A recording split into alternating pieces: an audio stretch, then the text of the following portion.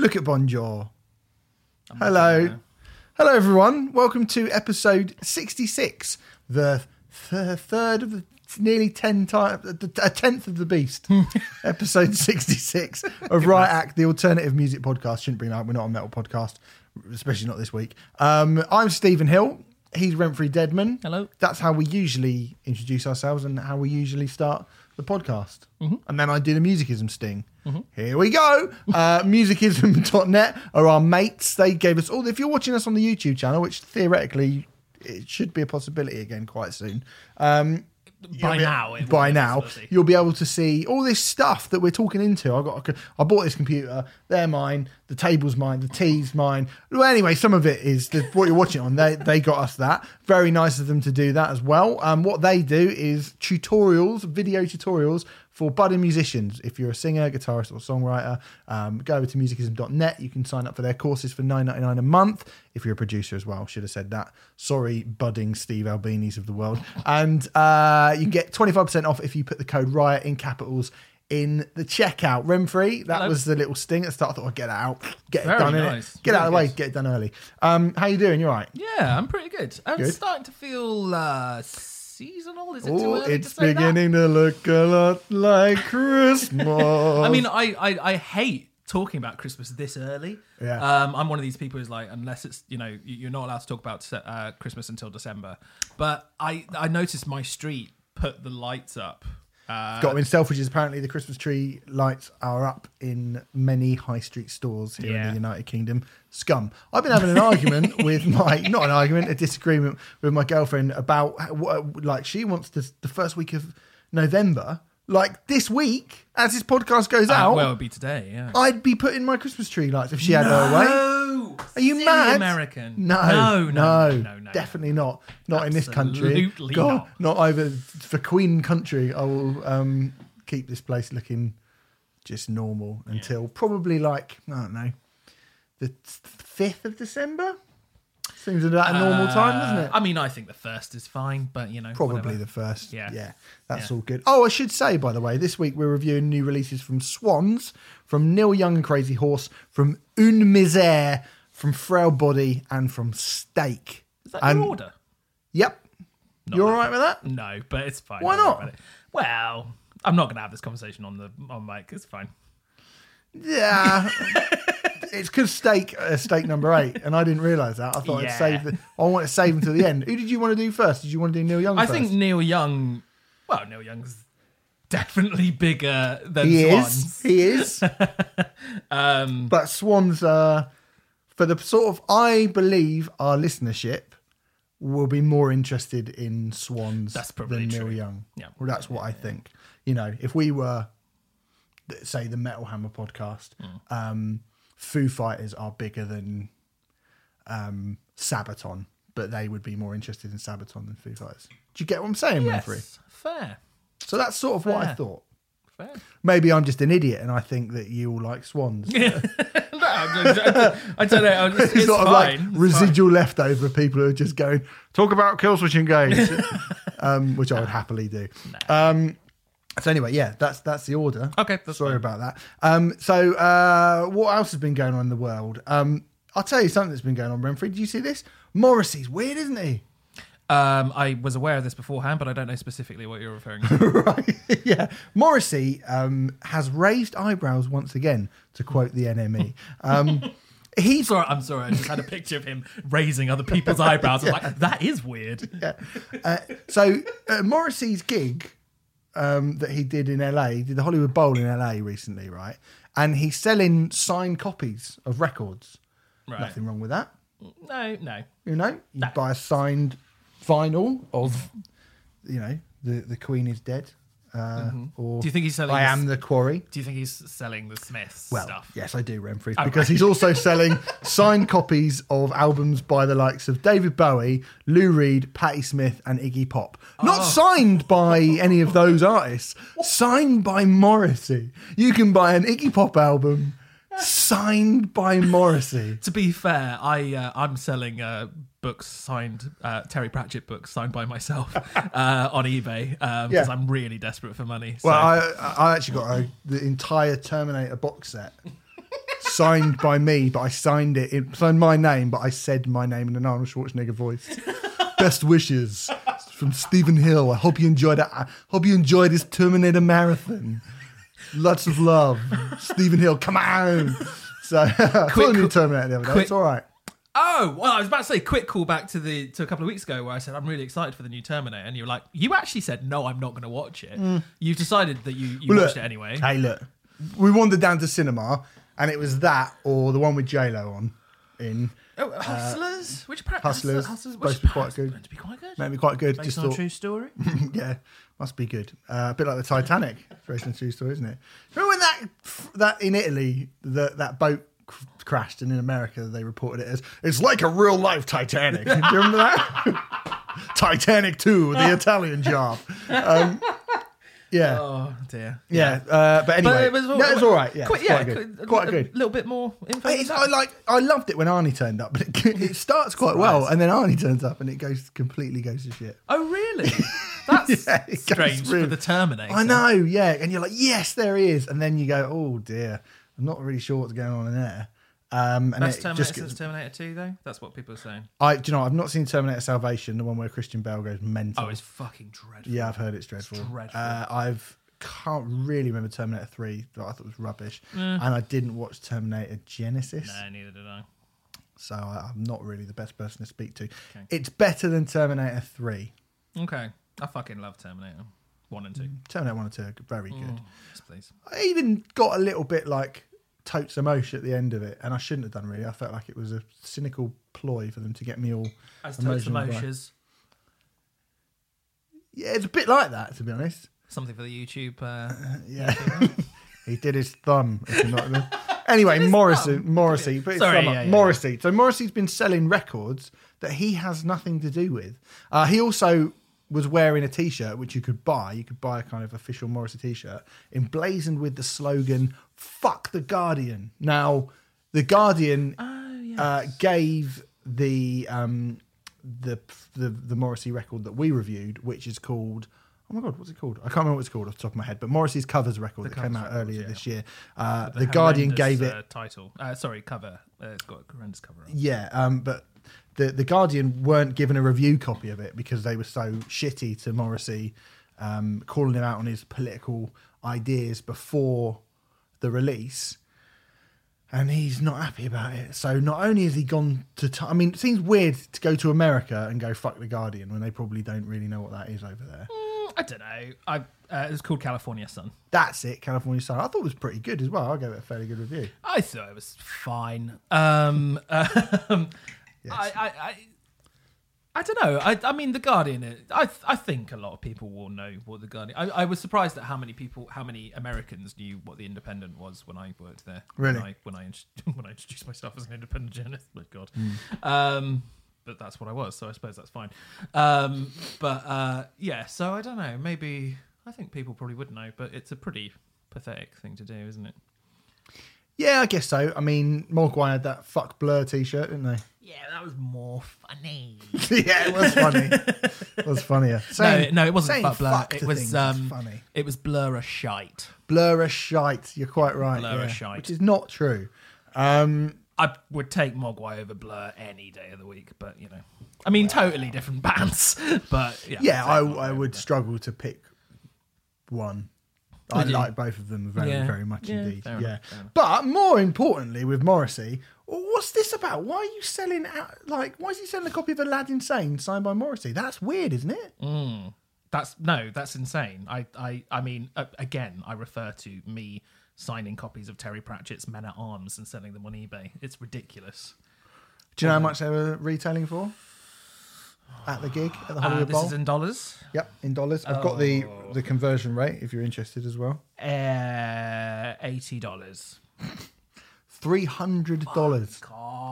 £234 each. You can get a copy of Transformer by Lou Reed with Morrissey scribbled all over it. Were his own records more or less or the same? I don't know. I don't have that information. That's I think a shame. That's what people want to know. £300. It's ridiculous. Madness. Absolute. Just for a squiggle. I mean, well, really, you're paying. I mean, what is a vinyl in America, 30 euro, 30. Mate, euros, I got dollars. that lovely copy of Crack the Sky by Mastodon for $15 in America when I was there. Lovely stuff. Pretty good, that. Mm. Pretty fucking good. Yeah, I like America. Yeah, Just good. generally. Shall we review America? I've not heard it all. You know, all. No, I've only seen a little bit. I've of it. only heard the beginning and the end. I've only seen a little bit of it. Also, Judas. So yeah, Morrissey. Episode title. Judas Priest and Behemoth have been announced as the other two headliners for the Bloodstock Open Air Festival. I'd say joining Devin Townsend, a UK exclusive and a debut festival headliner performance. I'd say that's pretty fucking strong a set of headliners, I think Renfrey. it's great. Yeah, super. I think I may well go to Bloodstock next year. Of course, you're not going to go because you are never going to. If I'm going to one, I'll go to Bloodstock. Oh, are you going back? No. I'm not definitely saying. I think if I go to a festival, it will be Bloodstock. But I'm not definitely saying I will go to a festival because I've had a decade of misery. I think, for me personally, what they have announced with Bloodstock already, they've announced like 24 bands, something like that, is already better than their entire lineup this year, in my opinion. And I suppose, this year's Bloodstock was really not catered for me personally. Yeah. But a lot of people moan about it already. They go, no, it's God, why are there not enough power metal bands on here and blah, blah, blah. Glory Hammer are playing. Well, yeah, I know that, but you know what people are like. They want the band they want, don't they? They just want whoever. It's very nice seeing Bonjour on your shoulder there, like a No, parrot. I like it, like a parrot or like a sort of like a pirate. like a sort of Bond villain cat. And just when we say that's nice, she moves. She fucks So off, yeah, to look at the lineup, that's Saturday. Behemoth, Paradise Lost, Violence, Ginger. Ginger Wildheart. No. Ginger, got excited. the Ukrainian Yeah. sort of band. Micro, macro, and all that stuff. Yeah. And then look at Sunday, Priest, Glory Hammer, Black Dahlia Murder, Life of Agony. Pretty good, isn't it? Diamond Head, Butcher Babies. Maybe not so much. Devin Townsend, Skin Dread. Phil Anselmo, caused a bit of controversy. Yeah. Phil Anselmo getting announced. He's a racist, probably. Either, accept that and move on.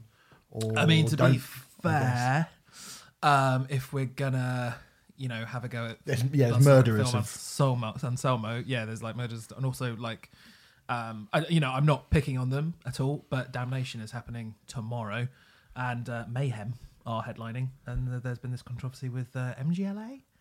I don't really know them, but they've been outed as like proper neo-fascists, Right. and there are talks of people protesting outside Damnation and saying we don't want fascist bands playing. So, I'm in terms of like which is worse. If people are moaning about Phil Anselmo, then I think you kind of have to. It's kind of worse what's happening with Damnation, isn't it? Yeah, I guess he's more high profile, and people who Yeah. are more high profile are always going to get more Yes, grief, that's aren't they? It's a weird one with Phil Anselmo because just like his music so much, and people might go, well, "That's not enough of a reason." Well, I think Well, it is. look. If I was there, I don't care too much for Philip Anselmo and the Illegals, but they are doing the Vulgar display of yeah. Pantera set, aren't they? Yeah. If I was there, would I go and see it? Of course, I fucking would. Mm. It doesn't mean I would like it because Phil Anselmo live these days is incredibly hit and miss, Mm-hmm. and you really don't know which Anselmo you're going to get until you turn up. But if he's just playing classic Pantera stuff, like it will be good, won't it? I think it will be good. Let's yeah. face it. So, Yeah. if you don't want to go and see him, don't go and see him. Yeah, I think that's probably the easiest way around something that. There'll be something else on at the same time, probably on the Sophie Lancaster stage, which I imagine As I will be lay great. dying, maybe. Great programming. That would be Yeah. that would be amazing programming. Haha, you have to watch somebody awful. Still, I'd still have either of them over Elstorm, to be perfectly honest. So I know. Yeah. Anyway, let's do some reviews, Renfrey. We're going straight in. Well, there's nothing else to do, is there? Is there anything you wanted to talk about? Very, very quickly, I just want to say, lovely man called Devon Osman. Hello, Devon. How are you doing?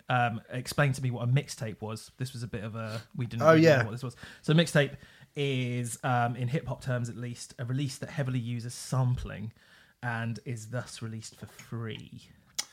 Right, okay, that makes sense. So that now makes sense. Yeah, so a bit like the Plan B one that I mentioned where he sampled lots of different... Yeah, I mean, Okay, that that wasn't makes sense. referred to as a mixtape, was it? It was referred to as a bootleg. I'm now thinking the Bootleg, mixtape is maybe like a new phrase that... Because when I think of mixtape, I think of C90s and recording a mixtape for... You're showing your age there. Someone I'm trying to woo, usually.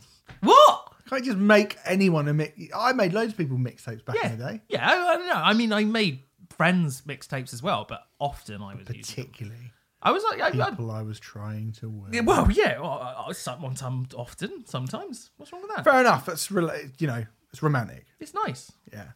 Don't make it Sorry, mate. I not wasn't so. making it nasty. I was just like, you and your romance. Me and my romance. I'm like, Paddy, what's his face? Take me McGuinness? out. McGuinness, there we go. Let the trinket. There's not a lot see of the- romance on Take Me Out. No, Renfrew. that's true, actually. I don't know. There's not a lot of romance on that show. Also, just wanted to just very quickly say the response we had to the clipping record was massive. I think. Yes, and I knew it bloody would be as well. I Oh. was convinced that would happen because there have been a few people that have been like, nah, don't get it. And that's fine. That's fair I enough. thought there might It's be. It's Obviously, clearly not for everyone. Yeah, it's definitely wasn't going to be for everyone. I would have thought, but You could argue, I mean, I think it's you were pretty brilliant. positive about it. I think it's a brilliant record. Don't get me wrong. I think it's a great record. I was about to say I've not returned to it, but that's because some of the releases we're doing this week are really heavy. I probably will go back to it though, actually, at some point. I mean, I like it will surprise no one. I bought it on vinyl. I put a thing up on Instagram saying yeah. I bought it on vinyl, and actually, I wanted to say this. I bought the vinyl, and I was kind of annoyed by this because they've taken the interludes out. And I think the interludes are really good. They've left bloody piano burning in one whole fucking side of the double disc is piano burning. You're like, oh yeah, no, leave that in. Definitely. Take burning piano or piano burning away. Piano burning. Take piano burning off. That's ridiculous. I would have taken piano burning off. Wow, I mean, I wouldn't really. I just would have made it like what are the interludes for me? It just goes straight into nothing is. I'm assuming. I mean, actually, we're about to talk about a record where the CD releases and the vinyl releases are different anyway. So So I imagine that will be due to space on vinyl and space. I on guess it CD. is. Yeah. They'd They'd have made piano burning 14 minutes of piano burning rather than 18. That's the thing. Yeah, no, that's an interesting one. I mean, I don't think the interludes are essential to that record, but it is a shame not to have them. You really do notice them when they're not you? there, though. Right, yeah, right, yeah, right. yeah. You really do. I mean, I did. I enjoy listening. It's weird because obviously you should enjoy listening to something on vinyl more than you should on MP3 or whatever. But I actually, You must. well, it's of a higher quality and caliber a thing, mostly. That's up for debate, but yeah, let's not talk about that now. Yeah, no. But you would think something like that would benefit from being on vinyl a little bit. Yes. Yeah. But actually, as you would the record we are going to talk about, which is truncated on vinyl. but yeah, without those bits, it feels a bit short. Strange. Okay. Well, really, just to say thank you for everyone who contacted us about clipping, whether you liked it or not, and also thank you to Mr. Duck for suggesting it on the old download Yeah, good forums. suggestion. That's become a good thing. All right, anyway, now we'll do some reviews, and we will start with Swans. Leaving Meaning is the 15th studio album and the 5th studio album since the 2010 Swans reunion of from the New York Noise Terrorists. I say that, although I do feel that Swans are slightly mischaracterized by the media somewhat. To be honest with you, they're genreless, aren't they? Swans are swans. Like, it's so different. I mean, I've heard them being referred to as post rock, which isn't entirely inaccurate. Noise rock, sure. Jazz, Industrial avant-garde, jazz. Yeah. It's all right and it's all wrong. Yeah. Is what I would say with regards to Swans. Yeah. But an enormously, I mean, quite possibly, we're a relatively experimental podcast as these things go, and Swans are quite possibly one of the most experimental bands we will feature on the show. Do you think that's fair? I think so, yeah. I think when you look at the breadth of their career... Well, I mean, I was going to ask you about this. Hello. Actually, as we kind of kick this review off. Because, as I said, 15 records. This album features, amongst others, many, many collaborators, as Swans usually have many collaborators. Anna von Housewolf is on this. Yeah. Ben Frost is on it as well. But if you can keep up with who is in Swans at this point, then, well done. Because I certainly fucking can't. There is a touring lineup which has remained constant for a couple of records at least, I believe. But if you try and sort of get together with and think of everybody that has been in Swans ever. Well, Wikipedia has tried, as it always does. You know those charts that they have at the bottom, the Swans chart, which like says who's been in the band. I bet it looks like massively unbelievable. It is an entire screen. Well, it depends on the screen you're looking at it, but it's massive. It's ridiculous. I can imagine it is. It's very amusing. So what's your relationship with Swans and Renfrew? Because I think not only are they an experimental and difficult band for us to be chatting about, they're one of those bands, I feel, who just the mere mention of their name is intimidating. Yes. Swans are a band who I have strived to get into probably since the Resurgence. I didn't really... since the revival, they really reformed. Reformation, thank you. Song went up on MySpace when they reformed. Just really? Nothing. Suddenly, hello, there's a new Swan song on MySpace. That's how they did it. On MySpace. Oh, legends. And in fact, it wasn't the first one. It was the Seer, which came out in 2012, I think, where people really started, saying this record is amazing, and like all the things I was reading about it, I thought, oh, that sounds like a bit of me. Yeah. And I tried listening to the Seer to give you an idea. Double album, a lot of Swans albums, most of them at this point. Oh, I wouldn't want to go on record as saying that, and we are technically on record, but a lot of them. You can use the word lengthy. A lot of Swans. I'm prepared to say a lot of Swans records are double albums, including this one that we're about to talk about. The Seer is 2 hours long. It features songs which are around 30 minutes in length. I think the title track is 32 minutes or something like that. And I tried, and I sort of could see that it was quite unlike anything else, and I could see sort of why people thought it was amazing, but it was like, I see the world that you're creating, Mr. Michael Gira, the main man behind Swans, but I'm not sure if I want to be inhabit that world, to be totally honest. Then To Be Kind came out 2 years later, another double album, and I remember listening to it in the offices of The Independent, and it gave me a migraine. Honestly, I like it. It made me feel sick to my stomach. I remember it so vividly. I remember where I was sat. And it just, because it was streaming on probably NPR or something like that, and I was like, right, I'm gonna give this another go. And I just felt ill listening. So this is a funny little story. That came out in May 2014, that record. Yeah, that sounds right. And I had just started doing the breakfast show on Team Rock Radio. And don't tell me you played Swans on that show.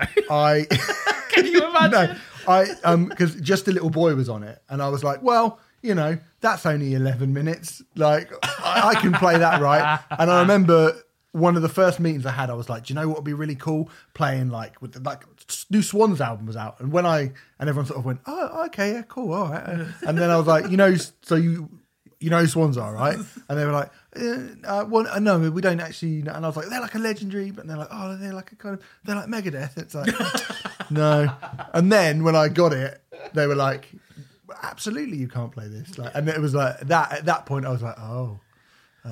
This isn't going to be quite what I expected it to be, is it? That was like an early indicator of how difficult that year was going to be. Yeah. Can I play Swans at 7 o'clock in the morning? No. Oh. I'm going to try. I quit. I'm going to try and put Swans into my next DJ set. That'll be a challenge. Lunatic. So to be honest, Swans are a band who I feel like there's been a few of these. A band who I've admired from afar, and I can see why people love them, but I've never found my way in. And considering that the Seer and To Be Kind in particular, I didn't even bother with the Glowing Man, because after To Be Kind, I mean, even thinking about the cover of To Be Kind makes me feel a bit sick. I was just like, I just can't do it again. And then when I saw there was a Swans album coming out, I mean, I did bring this in, I guess. Well, I mean, I think we both would have anyway. Yeah. But I think, considering the sort of show that we are, I think it was vital that we cover it. But I will say this: there was a little bit of like, oh damn, we've got to do that Swans record, just because of how the last one that I listened to made me feel 5 years ago. Yeah, I can understand all of that. Yeah, I mean. So you're saying did you not really try with them until the Reformation? Not really, no. Okay, they pretty much passed me by until the Reformation. So to give you my perspective and my sort of relationship with Swans, they were a band whose name I'd heard bandied around quite a lot during the kind of mid to late 90s when I started getting into heavier music. And the Neurosis split with Jarbo. Yeah. Was a way in. I think probably is a way in for people of my age. Was a way in for quite a lot of us. Which, by the way, either has just been re-released, or is about to be re-released, and is well worth your time. It's very good. Yeah, it's really good. And Jarbo used to be a member of Swans. Yeah, she used to be a member of Swans. She was a sort of keyboard and vocalist, and she's got an insane voice. She's brilliant. Yeah, she was. Yeah, she's fantastic. And has not really been part of this Reformation. No, although she does guest on one or two. Yeah, I think she guests on a song on the Seer, from what I recall. So she's not in the band, but she's guested once or twice. So that came out, and I was like, I should try this. I should check this out. And I bought. I think so. You got to remember, this is probably like 1999, 2000 era we're looking at, that sort of era, the new metal years is what I'm saying basically. And I was like, I'm going to go out and buy one of their records, because you hear about how they're the most fucking mentalist band ever. But this was obviously, again, not only was this the new metal years, it was obviously the you have to find this in a CD shop years as well. And in Reading, there's a little shop in Reading, and I found The Great Annihilator, which is their album from 1996, and I bought that. And I have to be perfectly honest with you, I went home and listened to it, and I went, fuck knows. I haven't got a fucking clue. What is this? Yeah. And it just sort of sat there gathering dust. And I kind of forgot about Swans for about 10 years. Just didn't really pay that much attention to the sort of the thought of it. I was just like, nah, don't get it. Don't really understand it. Which is weird, actually, because going back to that record, I know it's not really considered one of their best records, but it's actually I think it's a good record. At this point, I'm like, yeah, I do like that record, and I quite like that period of them as well. But yeah, it was only probably, maybe sort of 7-8 years later when, as I was talking before, I was downloading on my mate's house, and I used to put everything on this massive iPod. And I heard Cop. Obviously, Cop is this hugely influential record, and is sort of routinely characterized as,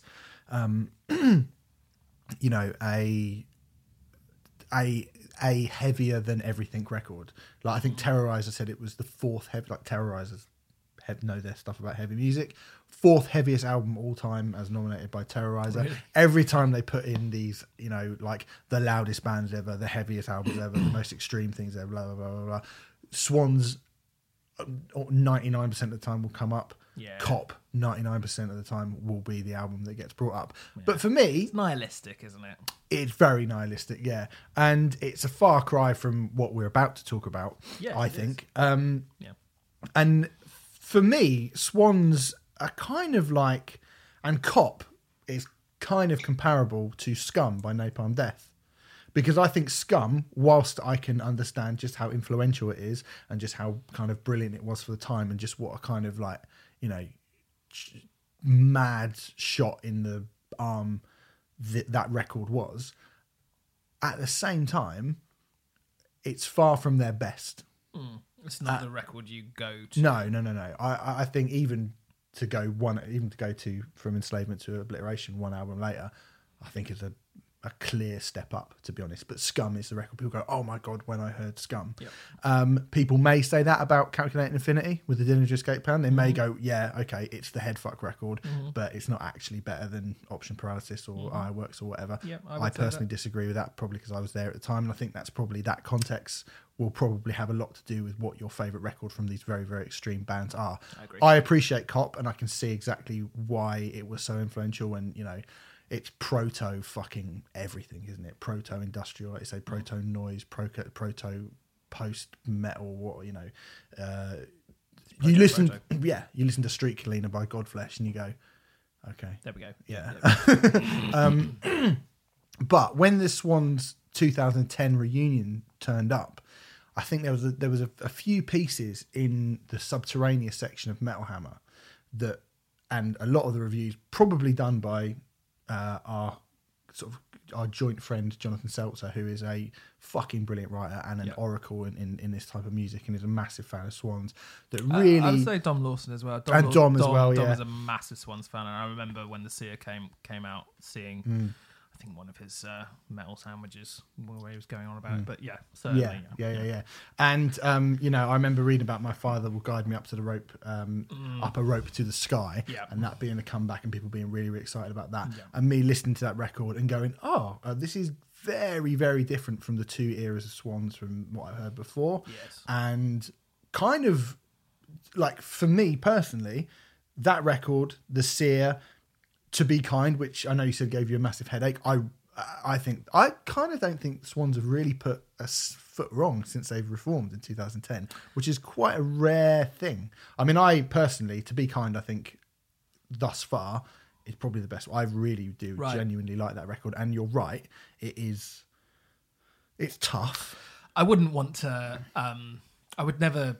I heard it once. Yeah, and it's tough record. It put me off so much that I didn't go back to it. But that's not like a review. Do you know what I mean? No. I'm not going, it is shit. Yeah. I'm saying it put me off so much that I just couldn't return to it. And I think Swans are one of those bands that, like, you're not meant to get it instantly, are you? No. There might be people who claim, oh yeah, I loved it, Swans from the beginning, but they're one of these bands that you kind of need to ingest over a period of time, I feel. Which I agree. Pretentious and wanky, but we're talking about quite a pretentious wanky band. Yeah. So, the result of that is I find myself not really ever thinking about Swans for longer than about, I don't know, a couple of months. And then I find, like, what I've found with their records is that they're a band I think you have to seek out and go, right, I'm going to get in this and I'm going to like it. You can't just go, oh, hey man, there's a new Swans record out, I think I'll have a little listen to that. Maybe I'll come back to it in a few months, maybe I'll give it a couple of listens. You either go, all right, turn all the lights off, like take all the distractions away, and get yourself right into that headspace where you can listen to it. And then after a while, I mean, to be fair, I do like the Glowing Man, but I probably only listen to it maybe 5 or 6 times ever. Yeah. Like, Glowing Man was their previous record. Yeah, which is from 2016.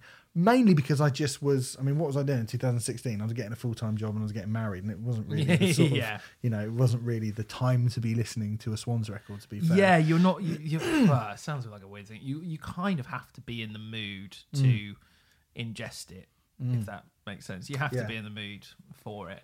And so I think Swans are one, like, maybe when I don't know what I was doing when To Be Kind came along, but I do feel like that I was in totally the wrong headspace to listen to it, which might have contributed to my I think maybe for me, I was going into this radio station and I was playing pop punk and new metal and you like needed an antidote. And then I'd go home at 10 in the morning and I'd just go like, right, well, I've got loads of music to listen to. And I really got into that and Ready to Die by Electric Wizard, the Electric Wizard album that came out last year, that year, which is like, even by Electric Wizard standards, very, very difficult record to listen to.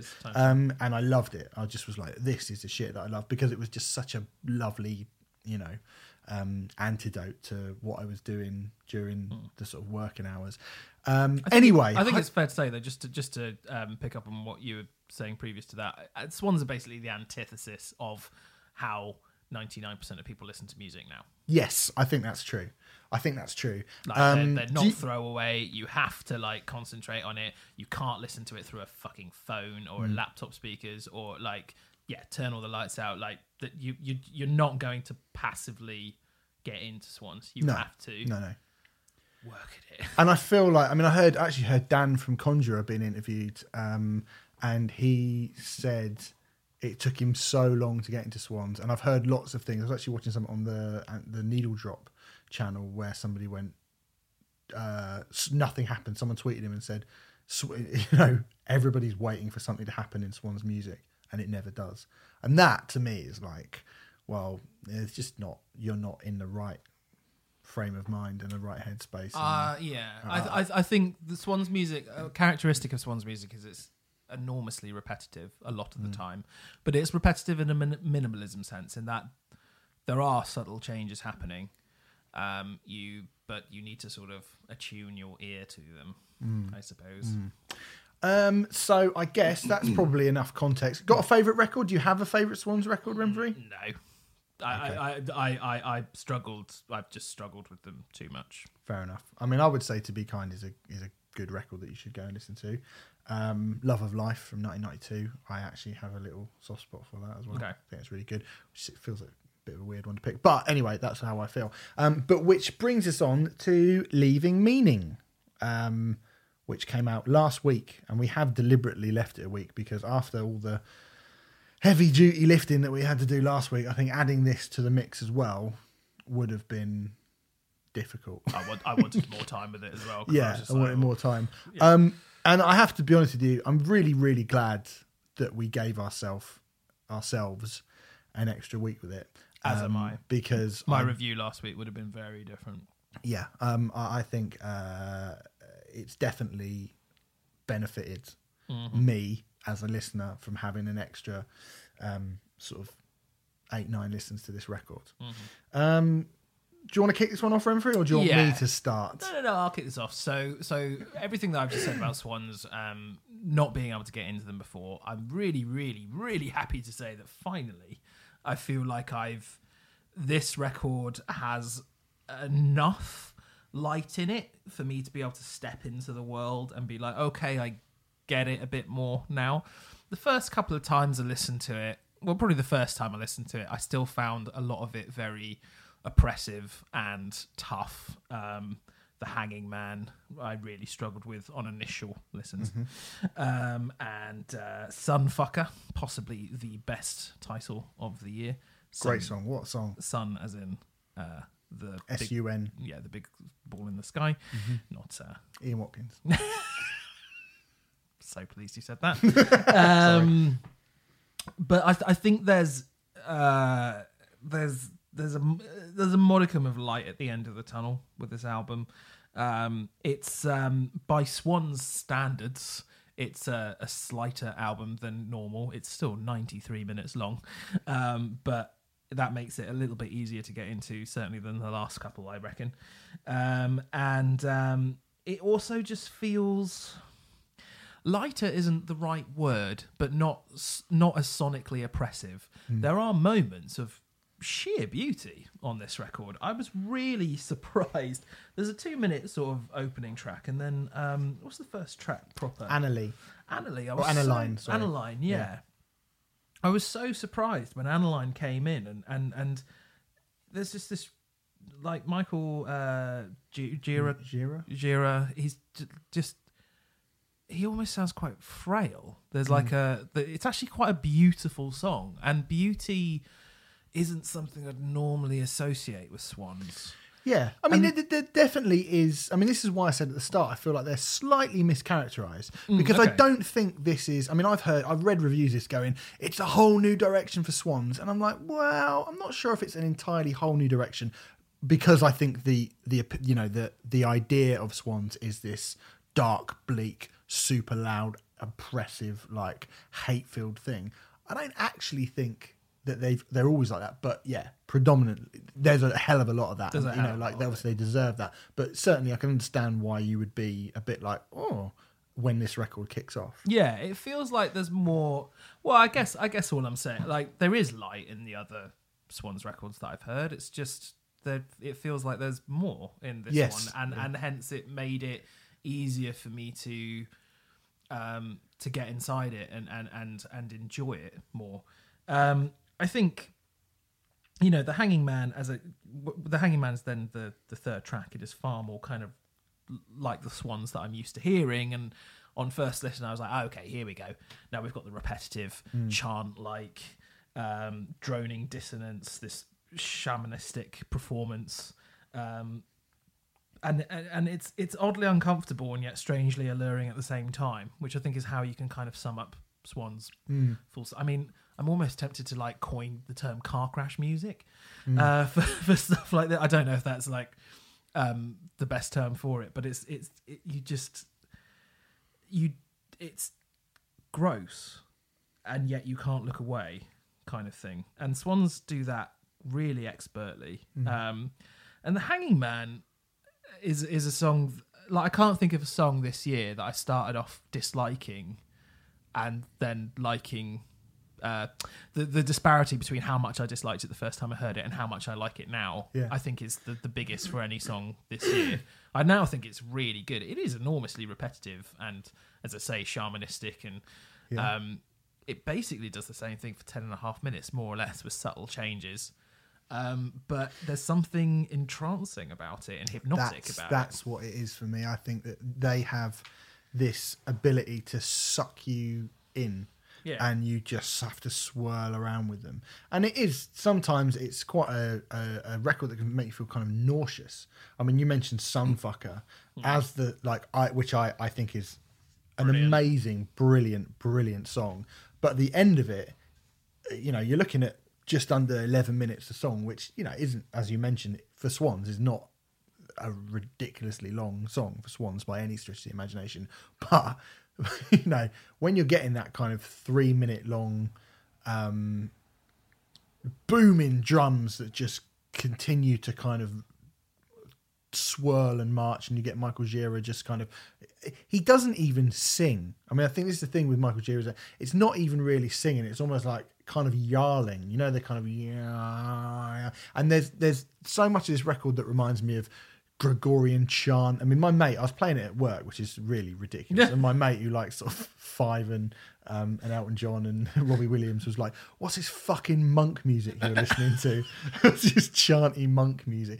And obviously, you know, like, he's not got a lot of context for what Swans are. Yeah. But I did go, I mean, yeah, you know, like, it's kind of fair comment. There is something kind of medieval, about ritualistic medieval, you know, kind of shamanic is a great word, to the way that Swans, it's a bit like that bit in, it sounds the way that bit in Indiana Jones and the Temple of Doom is filmed, you know, Mularam, Mularam, Mularam, Sularam, Mularam, Mularam, Mularam, Shuftide. Like that bit, you know, when and the camera's going everywhere and you're like, whoa. Obviously, is your Halloween costume sorted? Yeah, mate. Oh God, I've got to tell you what I'm going as for Halloween on Thursday. No, I'm good, because I'm going to when I put it up on.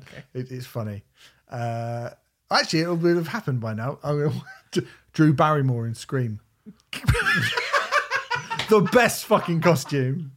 Casey Becker. That's fantastic. Yeah, just need a blonde wig and a cream top and jeans and a big phone and some blood. Done. Anyway, Swans. So, you know, obviously it's not as Hollywood as that. And again, you know, we mentioned the film Irreversible a hell of a lot, but I think because the camera work on that is much more, I actually think this is, for Swans, a fairly easy listen. Yes, for Swans. For Swans, let's be clear about that. It's actually, I was surprised at how much of it I found really palatable. Yeah. Yeah. There are songs where, sometimes there's whole songs where there isn't any dissonance or anything that's difficult at all. I think this is the album that I kind of needed to get into Swans. I mean, I now feel like at some point I'll be ready to go back into the back catalogue and try other Swans records as well, because I now feel like I have this starting off point with Leaving Meaning. I mean, To talk about Sunfucker just a little bit more, it begins with that really dissonant, horrible sort of drum stuff, as you were saying. Yeah. But then halfway through, it turns into an ass shaker of a song. Like really like properly danceable, almost like devilish rock and roll. Do you know what? I think there's that point in the album, there's a marked shift for a few tracks. I agree. There's a marked shift which is the halfway point. Which is the halfway it's the point where you would change disc. Yeah. So Sunfucker actually on the vinyl closes that disc, and then you would put in Cathedrals of Heaven, the nub, It's Coming, It's Real. I mean, the Cathedrals of Heaven is great, but the nub is 12 minutes long. It's got somebody called Baby D, not Let You Be a Fancy Baby D. It is Baby D, who was a vocalist from the sort of late 60s and early 70s, a kind of sort of female pop star, so I believe. I've never heard of her before, I have to fess up. But I just had a quick look at who she was quickly. And the nub has 3 minutes, which again, in Swans terms, is literally fuck all, where it just kind of builds with that little piano part. It's really fucking cool. And then she comes in and it just feels like, I don't know, like you say, a sort of a psychedelic 60s freak out. And there's also bits on this record around that period, like It's Coming, It's Real, which I think is amazing song. I agree. That is amazing. That might be the best song on the record, and that might be, if you're going to listen to Swans and go, give me a song to listen to, that might be a song that you could go, you should listen to this, and then it's probably not going to. If that's too much, maybe don't bother with anything else. I think It's Coming, It's Real is one of the songs where there isn't any dissonance and you can kind of listen to it. I mean, I think it was released as a single. It was released as, it was the first song released, yeah. I mean, it's a brilliant, it has those kind of female oohs in the background, which is basically the basis of the song. And then it again, I mentioned with Nick Cave, I mentioned David Lynch. Yeah. And it's got a kind of cowboy Lynchian vibe to it, I think, that song. Yeah. It's really kind of lackadaisical and hip swingy, and it's got a kind of, maybe not cowboy actually, maybe kind of more like gangster noir. Do you know what I mean? It's got like a real just, it's cool fucking music. Do you know what I mean? It's cool like, fucking music. It's like when the cool guy from the film walks into shot. Yeah. Like the detective, the gangster, the cowboy, whoever. When that guy walks in, this is the kind of music that he struts along to. And again, not strictly something that you would associate with a band like Swans to do kind of... Not at all. But this is I think this is a very, at points, this is quite a cinematic and soundtracky sounding record. Yeah. Morricone, Sergio Leone, there are bits in that where I was like, oh, this is a kind of spaghetti western twang to some of this stuff. Yeah, there's like little glockenspiels used on it quite a bit, like on the title track. And title track might be my favourite, actually. Really, yeah, that is good. Which is like, it has these sort of waves of piano that come in and out of it, and then Guy Ritchie's intoning this thing about, I cannot see it, I cannot feel it, but not, I can feel it but not keep it, I can touch it but not hold it, I can be it but not know it. We never know what it is, but it's sort of beguiling the whole time, and just builds into this. I mean, again, like 11-minute. I mean, it's just a brilliant song, and 11 minutes just seems to go incredibly quickly. I mean, there's some people who listen to it and think that it's the longest 11 minutes of their life, probably, but I'm finding this record. It feels shorter with every listen, and it feels like easier to get into, and it's that thing that we've talked about quite a lot recently with like albums that just hypnotize you, and it's not going to hypnotize everyone, but like it just does become becomes a very hypnotic 93 minutes, and I don't think it's perfect at all, but for the most part it's really nice to. There's this band who everyone has been wanging on about, who I feel like I should be into. For years and years and years, for almost 10 years, I've tried to get into them. And now finally I feel like this is my way in to get into them. And it's the first Swans record that I feel like I've appreciated everything that Swans have done, but I've never really liked anything that Swans have done up until now. which is quite nice. That's cool. Yeah. Yeah. I'm feeling a bit like I'm going to start to sound like a broken record with what I've been saying over the last few weeks, because we had Nick Cave a couple of weeks ago, which I think is just fantastic record. Obviously last week I went bananas for the Clipping record. I like Swans, right? I like Swans, and I have to kind of huff myself up to listen to them usually, but I do like them, and I do get something. The early stuff that I was talking about earlier, you know, I would very, very rarely sort of put that, the kind of pre-Jarbo stuff, I would very, very rarely put that on, if I'm being completely honest. But post you're that, Mr. Sadist. yeah. But post that, I really do like most of the things of theirs that I've heard, and particularly, as I said, since they've come back in 2010, I think they've been very, very consistent. I think this might be my favourite thing they've done. Oh, that's interesting. That's And I think the reason for it is that this is a record which it still scratches that itch that Swans give you of being unnerving and hypnotising and swirling. But it's actually, for me, for Swans, I feel like this is an enjoyable record to listen to. Yeah, fuck it, an enjoyable record to listen to. In the context of the music. I want to listen to, you know, it's not like, you know, when you want to listen to something, you will listen to it. And like I say, I don't think that a lot of this stuff that they've done is completely brand new and it never existed before. No. Like, it's definitely not. They've definitely had moments of subtlety and, you know, like deep subtlety and, you know, kind of calmness in their music before, and quiet, but they're not as tonally consistent as they are on this record. And I love the fact that this record feels pretty tonally consistent throughout, that you can put it on and you can listen to the whole thing and it goes by really, really quickly. Pretty much all of the songs are really good on it, and they give you something. It's a different experience of listening to Swans.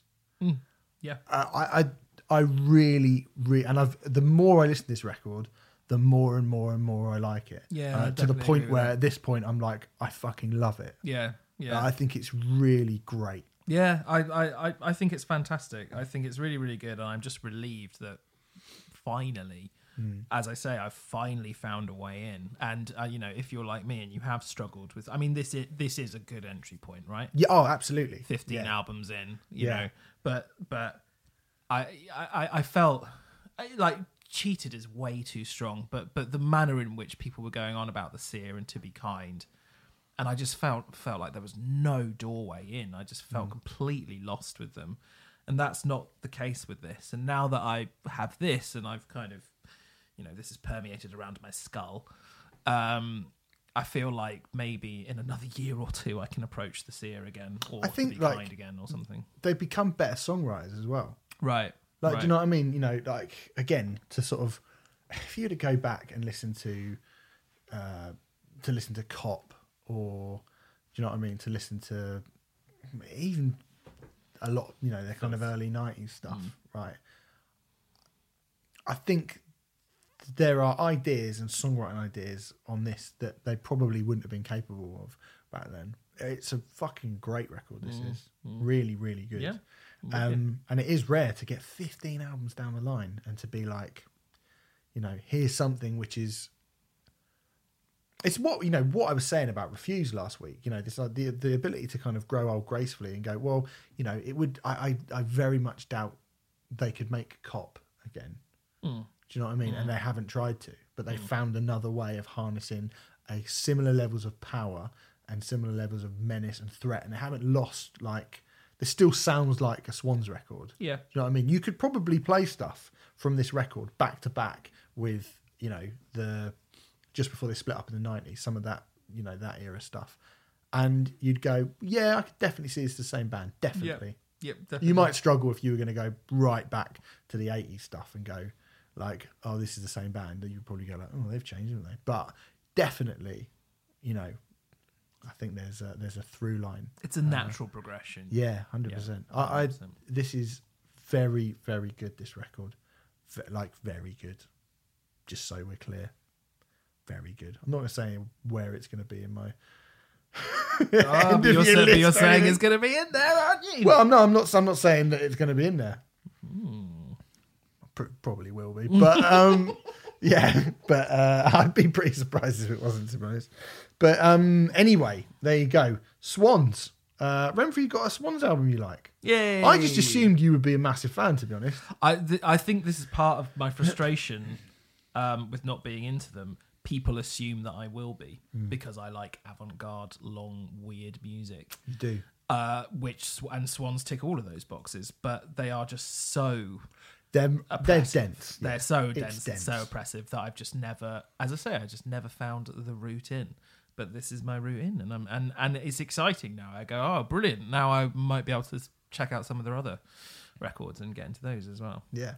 So there you go. Leaving Meaning by Swans is out right now. And if you have ever thought, I want to listen to that band Swans because everyone bangs on about them, but I'm struggling, then, this is the one. This is the one to go with, I would say. And it's that good, which is why we put it as lead review as opposed to what we're about to talk to now, which is talk about now, not talk to. I want to talk to this record. That'd be mental. No. Neil Young and Crazy Horse, Colorado. The 39th record from the legendary Canadian singer-songwriter and his crew. His first album since Psychedelic Pill in 2012. I think both of us... First album with Crazy Horse. With Crazy Horse. Pill. Yeah. He's done like 3 or 4 albums. Yeah, I should have said that. Because Neil Young, to be clear, he's 73 years old, Neil Young, and he still shits out albums at least once every 2 years. Yeah, he does. Which hence him having 39 albums, which is insane. Yeah, it's a difficult amount of records to actually sort of contemplate how you would, when you consider he probably, when you and I were born, he probably had 10, 12 albums out. Yeah, probably. Yeah. I mean, he is, I think... And that's just as a solo artist as well. That's Yeah. not even counting kind of Crosby, Stills, Nash and Young and all Yeah, that. yeah, exactly. Well. I think in terms of bands, artists that we have reviewed, I think he has the biggest back catalogue. Like, so, yeah. Even things like Springsteen. I mean, Western Stars was his, 18th, 19th album? I think it was, yeah. I mean, that seemed like a lot, but... Yeah, Neil Young pisses on that. The only artist I can think of who has a more vast back catalogue is Frank Zappa, I think. I mean, there probably are. This is off the top of my head. There probably are other ones. Grateful Dead? Yeah, all right. I said off the top of my head, but yes, Grateful Dead. No, I'm Dead. just adding one. I wasn't being a pedant like you. I was just trying to join in the conversation. Yes, Grateful Dead, yes. So, Renfrew, your relationship with Neil Young, I'm going to say straight off the bat, my kind of... I think we might have said it before when we talked about Mirrorball. Philip Cook, my mate Gwillem Cook, the Cook family, big friends of mine. Phil Cook, a.k.a. Strongy Cook. That's Gwill's dad's name.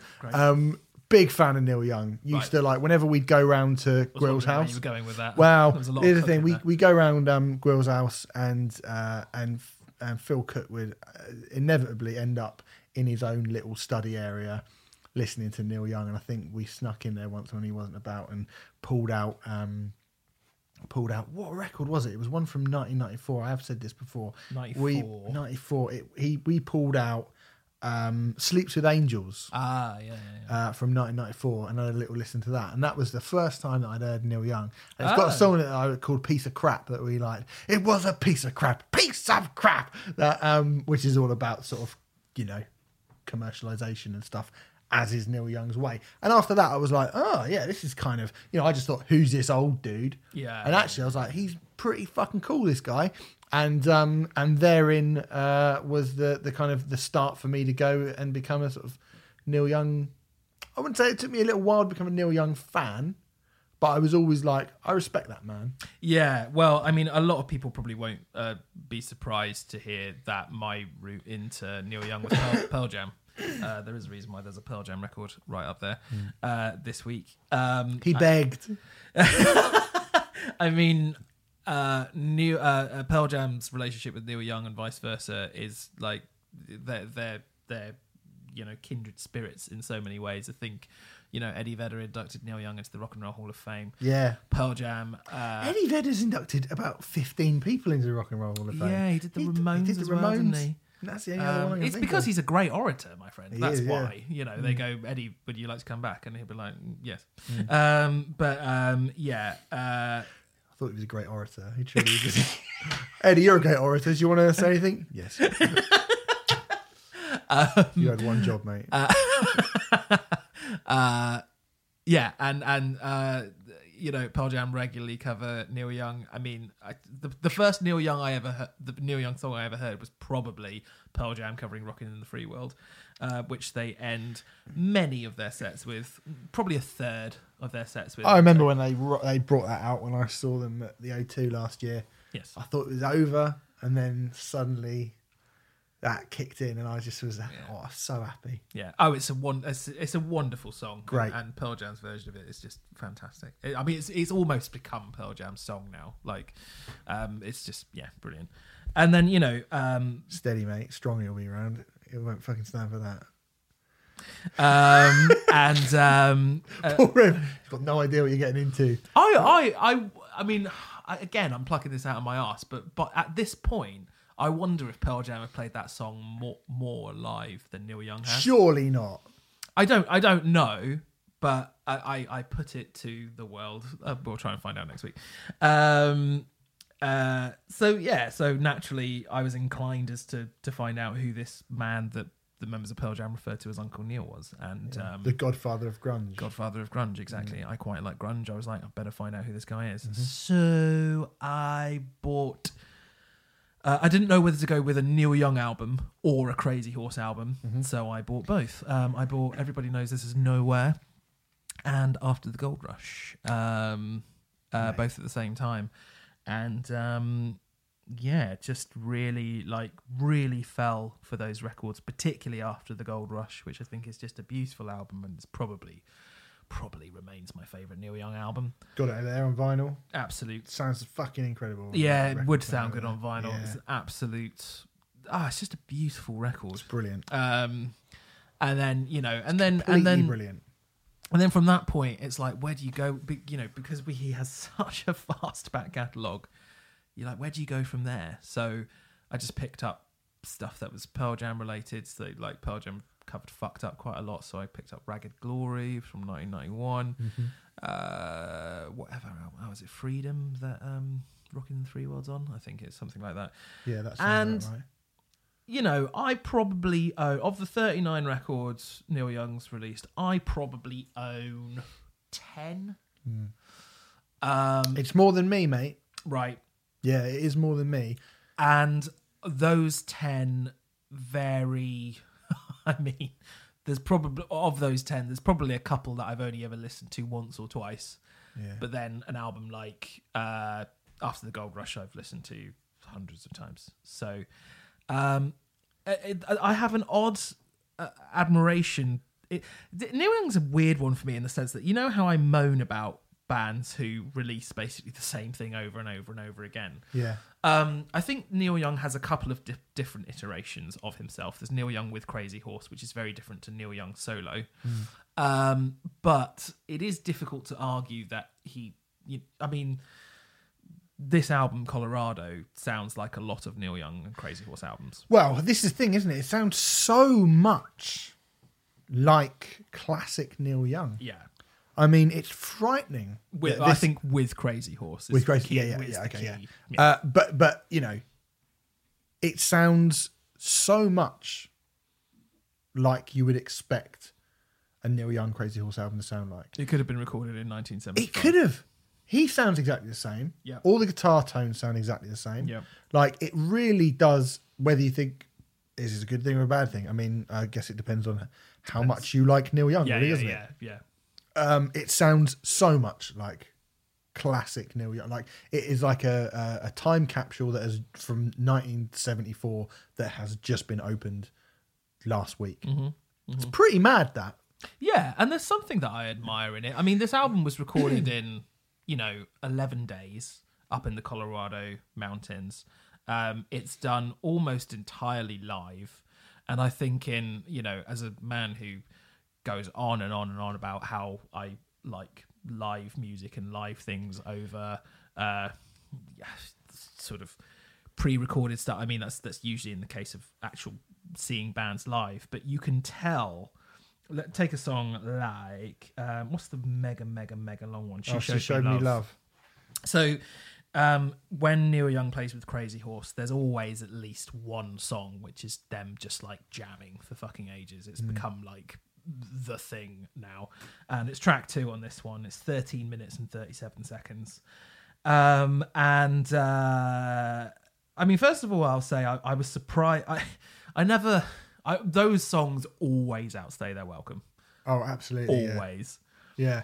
I will say, with regards to She Showed Me Love, I was surprised at how long I enjoyed it for. It wasn't until like the beginning. I'm surprised as well how long you enjoyed it for, no matter how long you say, to be honest. Well, but, yeah. it was actually the 9-minute mark. Really? Which was the first point where I went, looked at the clock and go, okay, this could be over now.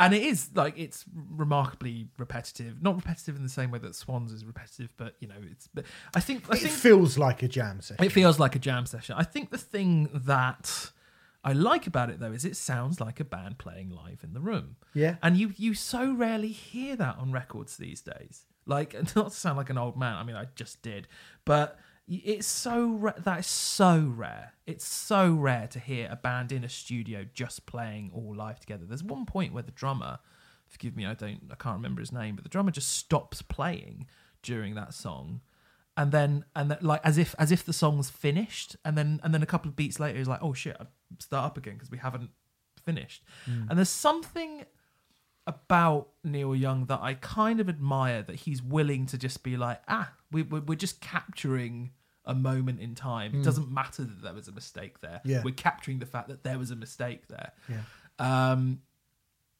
I think if you enjoy that ethos and that approach, then you'll get a lot out of Neil Young. But at the same time, I would understand why someone would be like, why don't you just do it again then? I agree with you. I mean, it's a tough one. Yeah, to review it is a this tough record. one. It is. Because for me, personally, I love that it sounds the way it sounds. Yeah, I really do love the way that it sounds. Same. So live and so kind of raw and so just sort of untouched. It feels like you feel like even sort of pressing play on your phone, you get kind of dirty fingers just from listening to it. Do you know what I mean? It feels like soot comes out of the speakers while you're listening. Do you know what I mean? It's a dirty sounding, raw sounding. I'm glad heavy. I'm glad you're saying it's of the ground and of the earth, because obviously that is a theme of this record. Yes. as well. But no, I do like that. I like how it sounds, and I really appreciate how good Neil Young. I was going to say how good Neil Young sounds. Neil Young has, let's be perfectly honest here, Neil Young has a distinctive voice, Absolutely. which some people will despise and some Yes. people will put up with. And Some people love. yeah, Neil Young's voice. some people do love Neil Young's voice. He's not a great technical singer. He's but not a he great has technical his- singer. He is a very, very okay, this is what I think. I think it helps Neil Young that he's never been a great vocalist, meaning that he can still sound how he sounded back then, because he never really was, technically speaking, a particularly good singer. He's got a very nasal, whiny voice, and that is quite off-putting for a lot of people. Like I say, I've never loved his voice, but I think he has performed songs that are so good, and he has brought his own unique style to those songs in such a way that I have kind of grown to not just accept but enjoy Neil Young when he's great. A great example of this, I would say, I totally agree, by the way. A great example of this is track 2 of After the Gold Rush, which is the title track, isn't it? Am I going mad? Yeah, do you know what? I can't remember. Off the top of my head, I can't remember. You look that up very quickly while I was going to say this. But that song, it is the title track. So the title track of After the Gold Rush, it could be performed quote unquote better by a vocalist who had training and so on and so forth, but no version is going to be Neil Young's version, because there's something about the fact that he's not a great vocalist which actually makes that song better. Yeah, that's a good example. Yeah. So he can still kind of sound almost like I say, cryogenically frozen in time. He sounds great for a 73-year-old. Yeah, he does. He does, and he sounds exactly like Neil Young. He doesn't sound like a bad croaky version of Neil Young. He sounds exactly like Neil Young.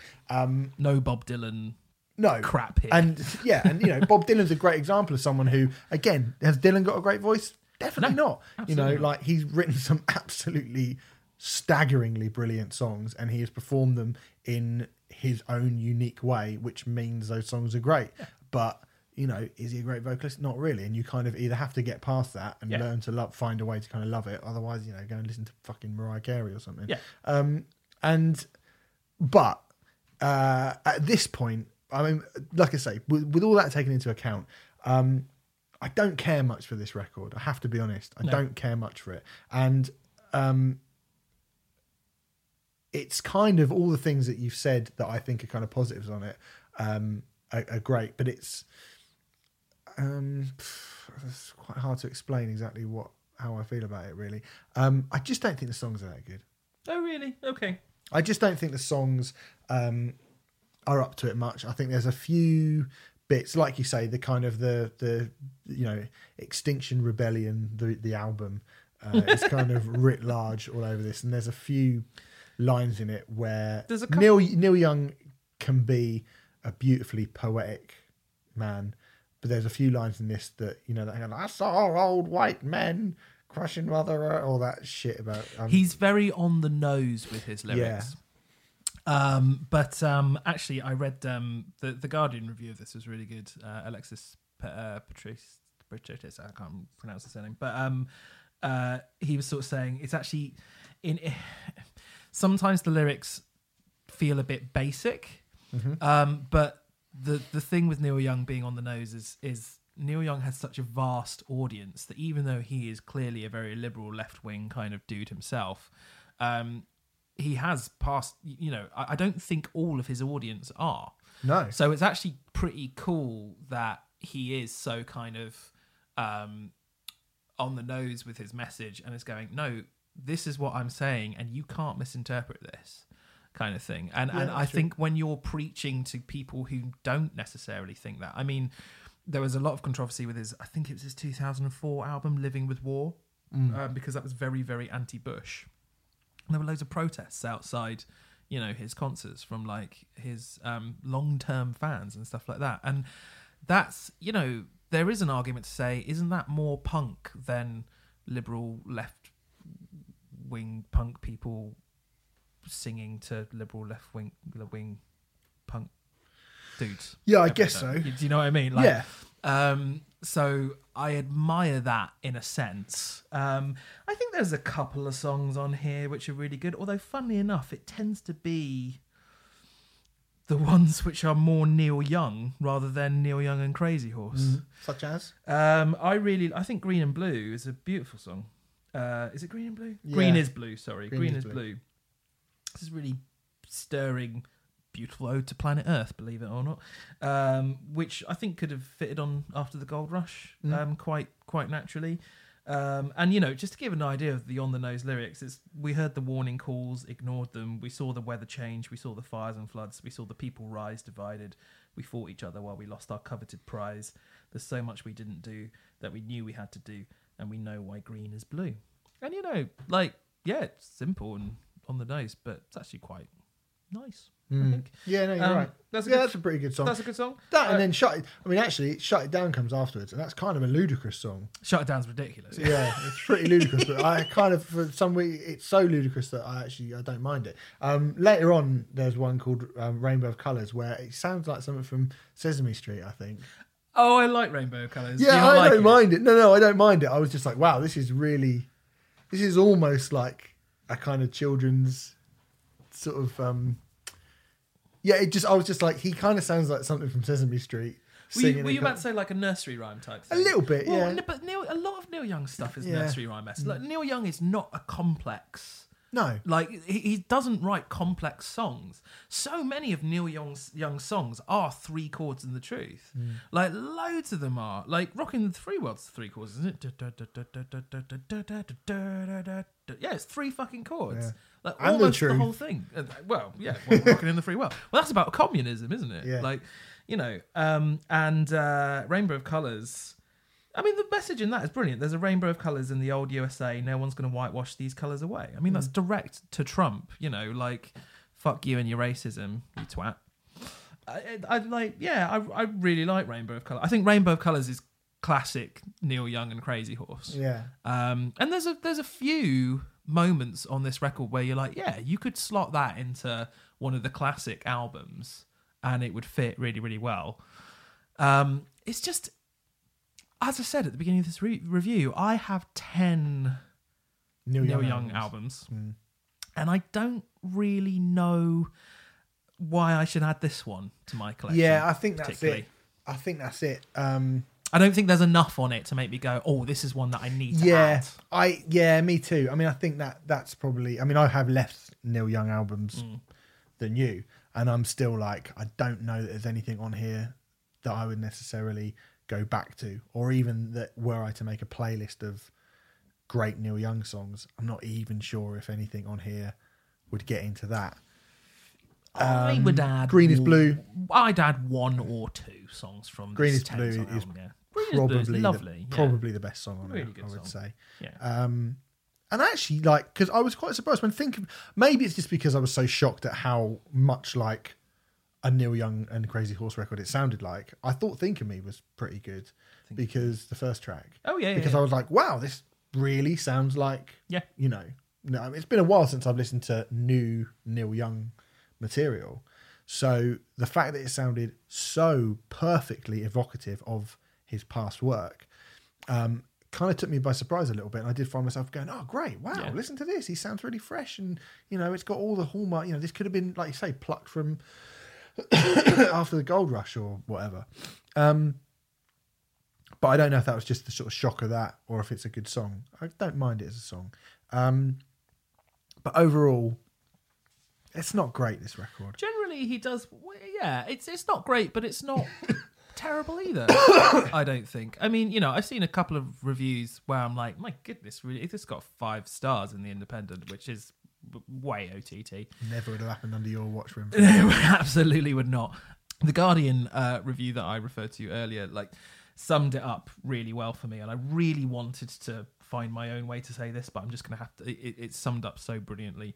Their last paragraph says, the end result is another Neil Young album to add to the pile of the not bad and the okay he's amassed over the last decade, while a steady stream of archive releases highlight how great Neil Young can be at his best, as good as any artist in rock history, and certainly better than this. And I think that sums it up pretty perfectly. And this is the thing, there are these archive bootlegs. I've referred to them on the show. You did, when we were talking about Roy Buchanan, you mentioned. Yeah, they keep going through the archive and releasing these amazing official bootlegs, most of which are fucking awesome. And I would probably recommend you go to one of those before getting a new Neil Young album. Like, he does still occasionally bring something out. La Noise came out 2011, 2012, something like that, and that was a really interesting experimental odd. That's a really good record, and that is one that I listened to. I was like, oh yeah, I'm gonna get this. But it's quite rare now that he does that. But then 39 albums in, come on. Yeah, it's fair. It's fair enough. It is fair enough. Yeah, you know, you can't argue with that. No, you can't at all. For it not to be, you know, embarrassing is pretty impressive. Yeah, and this record is not embarrassing. It's not embarrassing. Yeah, it's just you don't need it. I think that's the other thing. With it being 39 records, if you're sitting here and going, I've never listened to Neil Young, maybe I listened to it like, you know, this is Get After the Gold Rush, or Harvest, or Zuma if you want Crazy Horse, or it's Freedom Crazy. Rust Never Sleeps is great live album. Mirrorball, yeah, fantastic record. I mean, I'm going to even chuck in just the first one I heard, Sleeps with Angels, I think. And I think Sleeps with Angels is a fair one. Yep. Yeah. So there you go. Neil Young's Colorado, Neil Young Crazy Horses Colorado is out right now. It's all right. All right, Steak, Critical Method. This is a band of Belgians. They used to be called Steak Number 8.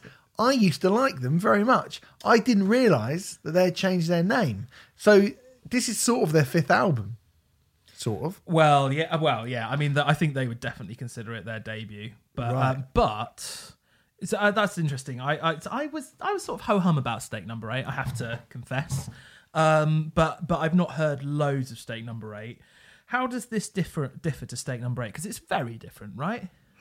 No, I wouldn't say it's hugely different. Is it not? I wouldn't say it's hugely... Okay, so 2011's All Is Chaos was an album that I really, really liked. That's their second record. They were like 16, 17 when that record came out. Yeah, and really I think young. they got quite a lot of hype from me on the old Metal Hammer podcast at the time. They had that song on it, the one that goes, banana, banana. That song is Dickhead. You stupid motherfucker, you can suck my dick if you don't like my shit. Banana, banana, banana, banana, banana, banana. Do you remember that song? No. Fucking great song. It sounds like a System of a Down B-side. It's good. But what? But just the way that you do it, I'm sure it's wonderful. But what Steak Number 8 had, which I thought was really, really cool, and they didn't really follow it up after that record, but at the point of what I thought was cool they had was this kind of sludgy metal, stoner metal riffing, like one of the heavier bands from the sort of stoner metal scene.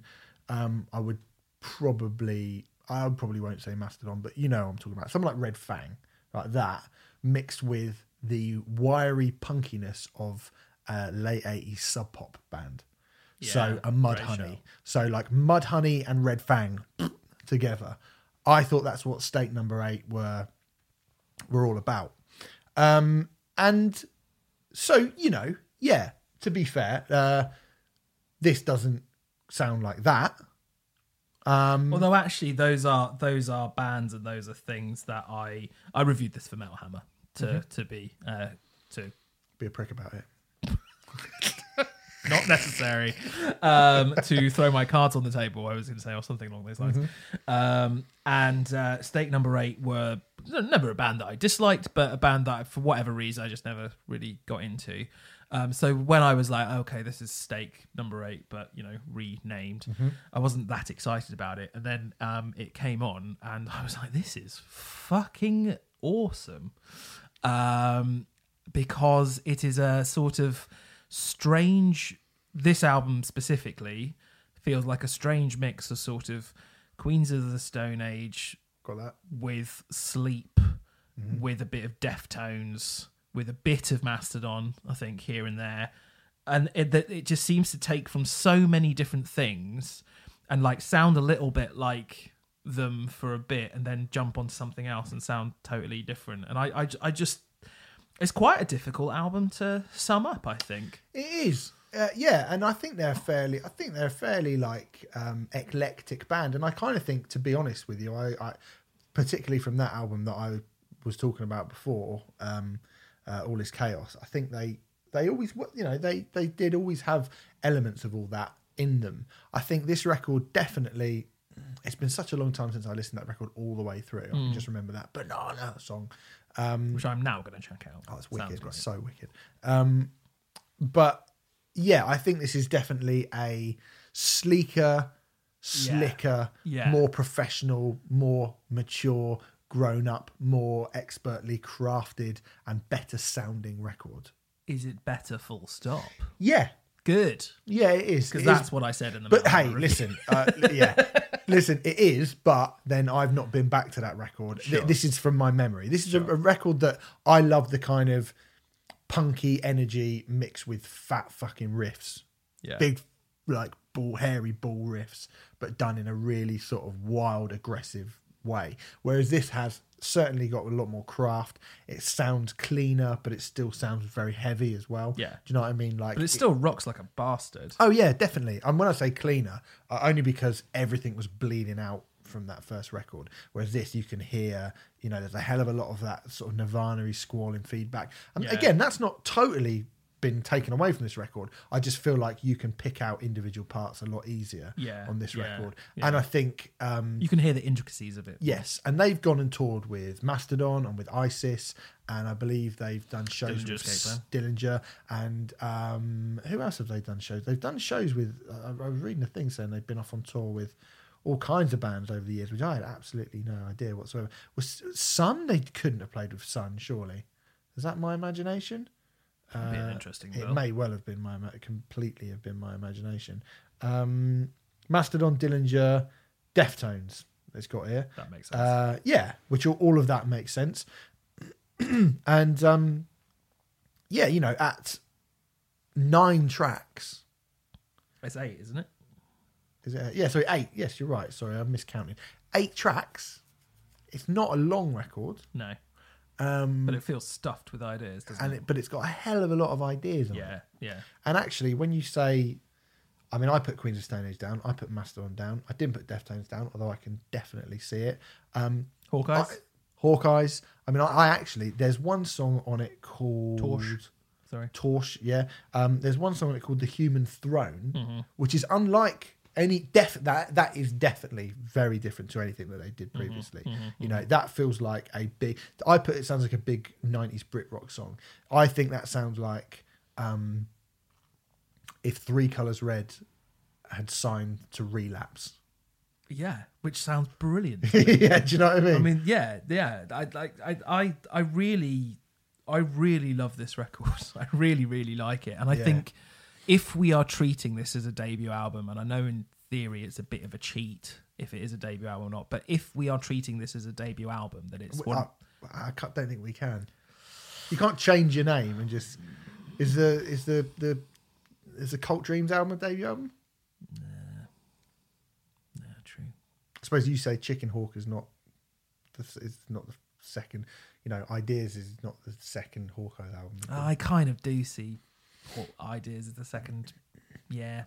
All right. Well, in a pretend world, if we were calling this a debut album, then I'd say it's one of the best debut albums of the year. Can we say that or not? I mean, they've not even barely changed the bloody name of the band. Like they've just taken. Steak is spelt differently. Oh yeah, yeah. You take Kids off Code Orange Kids. Yeah, Code sure. You didn't go like, oh, that stuff doesn't All exist. right, fine. Well, look, the point is it's a great record. It's a good record, yeah. It doesn't diminish the fact that this is a good record, Remfry. I don't want to sort of make you think that I'm saying that at all. I mean, it's like a journey through all of my favourite bands. This album, basically, like so, Devolution. Could like that's the 6th track. It could end any other album. It's like so massive and epic, and it basically sounds like Caius slowed down and playing through My Bloody Valentine's pedal boards. Yeah, you know, and it's just like this massive lumbering kind of thing. And then, as I said, you know, I've already mentioned Hawkeyes and Torch and Queens of the Stone Age and Deftones and it sounds like all of these bands and none of them at the same time. And then you've got Dosed Up Salvations, which is the track immediately after that. Which is the best Cavell Attack song that Cavell Attack never wrote, which then has a bridge that sounds like Mike Patton. You know, like it's just like, but it evokes all of these bands without directly ripping them off, and yet it's very much its own thing. And it almost sounds like it has so many ideas going on that it would sound a bit mixtapey, but actually it flows incredibly well. It's about 39 minutes, 8 tracks, as you said. And it just, I just think from start to finish, it's just a really, really fucking great record. Like, I just wanted to bring it in because I didn't know if people would know about this band or not. They're playing The Social in London next month, which I don't think is a massive venue at all. I don't know anything about it, to be honest. But it feels like to me that, I mean, some of this stuff is really abrasive and heavy, but the more kind of, certainly that Queens of the Stone Age edge to it, which I think there is quite a lot of. I think, modern Queens of the Stone Age as well. Yeah.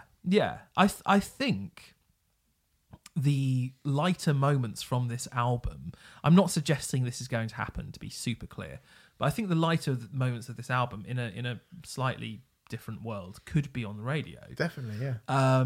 And it's really nice to get a melodic alternative rock band who properly fucking rock, but have a sense of melody as well. I mean, there are times where they are just screaming their nuts out. Yeah, I mean, like, weirdly, I think, even to bring it to kind of more contemporary bands, there's times on this record where, I mean, we reviewed Dinosaur Pileup and St. Pierre Snake Invasion in the same week.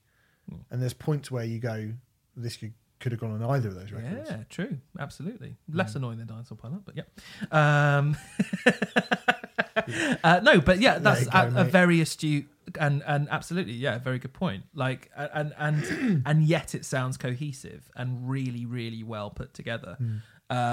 It's on Hassle Records, and I think Hassle have history of doing these weird, slightly off-kilter bands that are just excellent.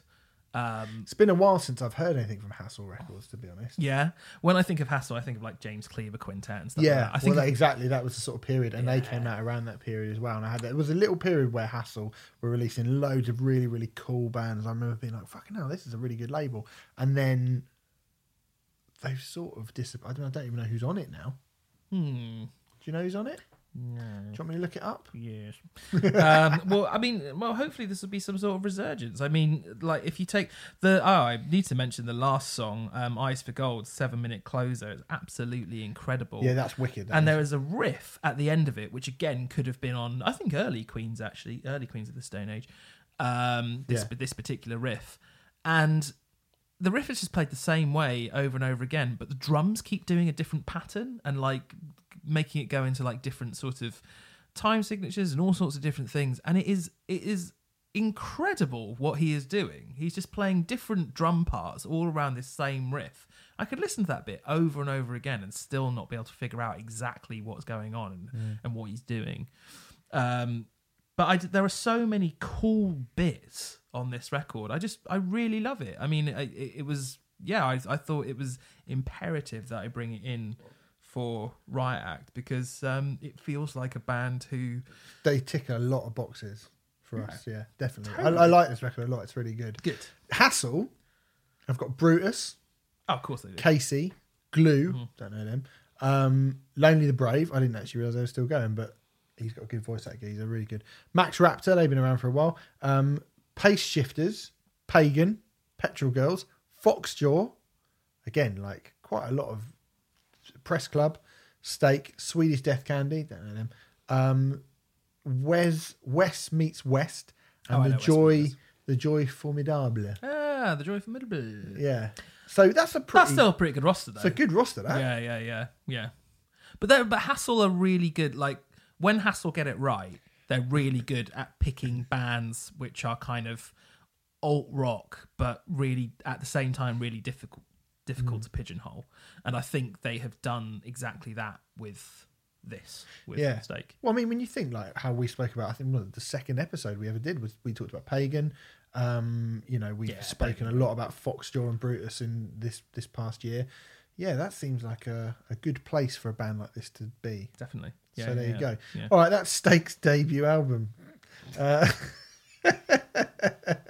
It is not Critical Method. It's the 5th album from the band formerly known as Stake No. 8 and now currently known as Stake. And if it was a debut, though, well, it's still good. Get over yourself. Let's move on. Une Misère. This album is called Sermon. It is a debut. This is a debut album. This is a debut album from the Icelandic metalcore crew. You happy with that?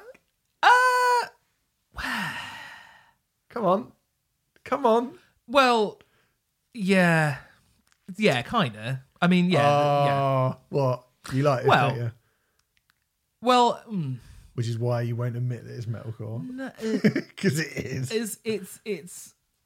It definitely has a place. Okay. There's a lot of metal in it, and there's a lot of hardcore in it. Right.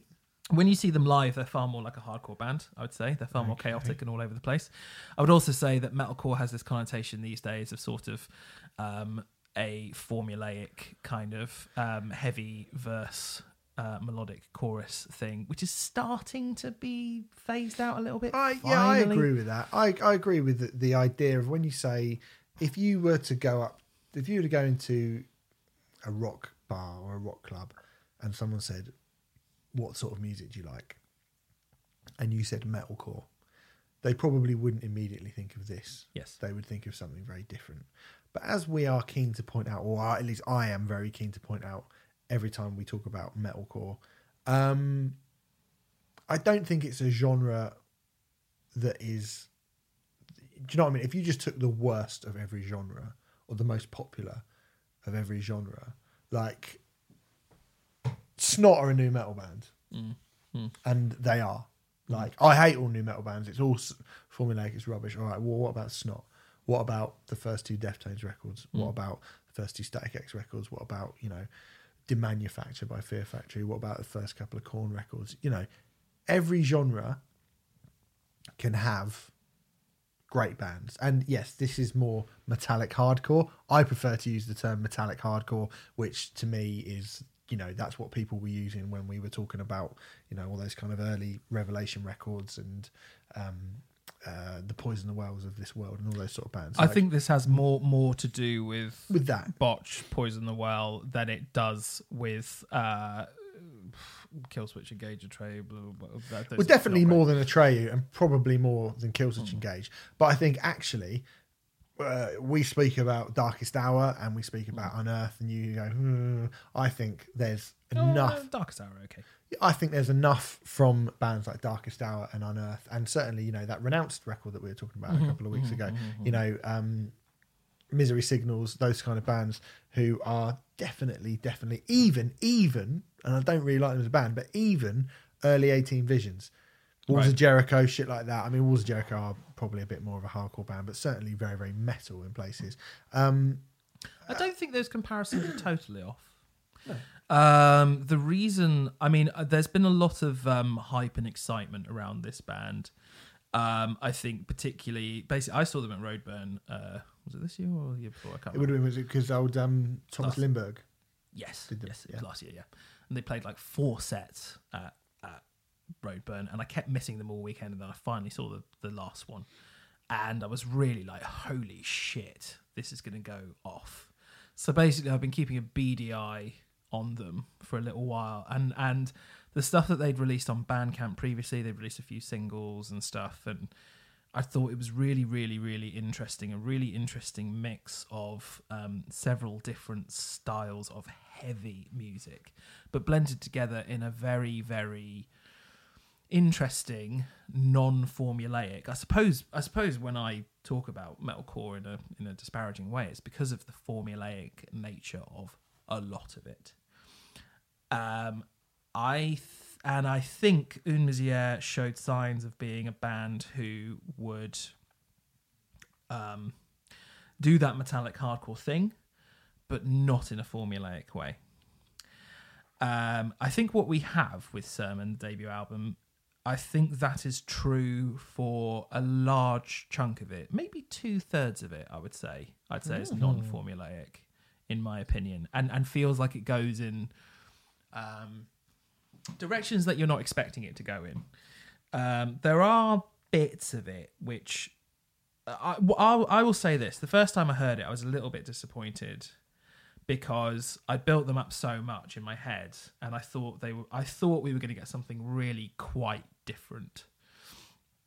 And instead, what we have is a very good version of something that's sort of already going on at the moment. I see a lot of like Code Orange in this and stuff. There's some like electronic parts in there, isn't there? There's a little bit of like throbs of electronic noise in there. I mean,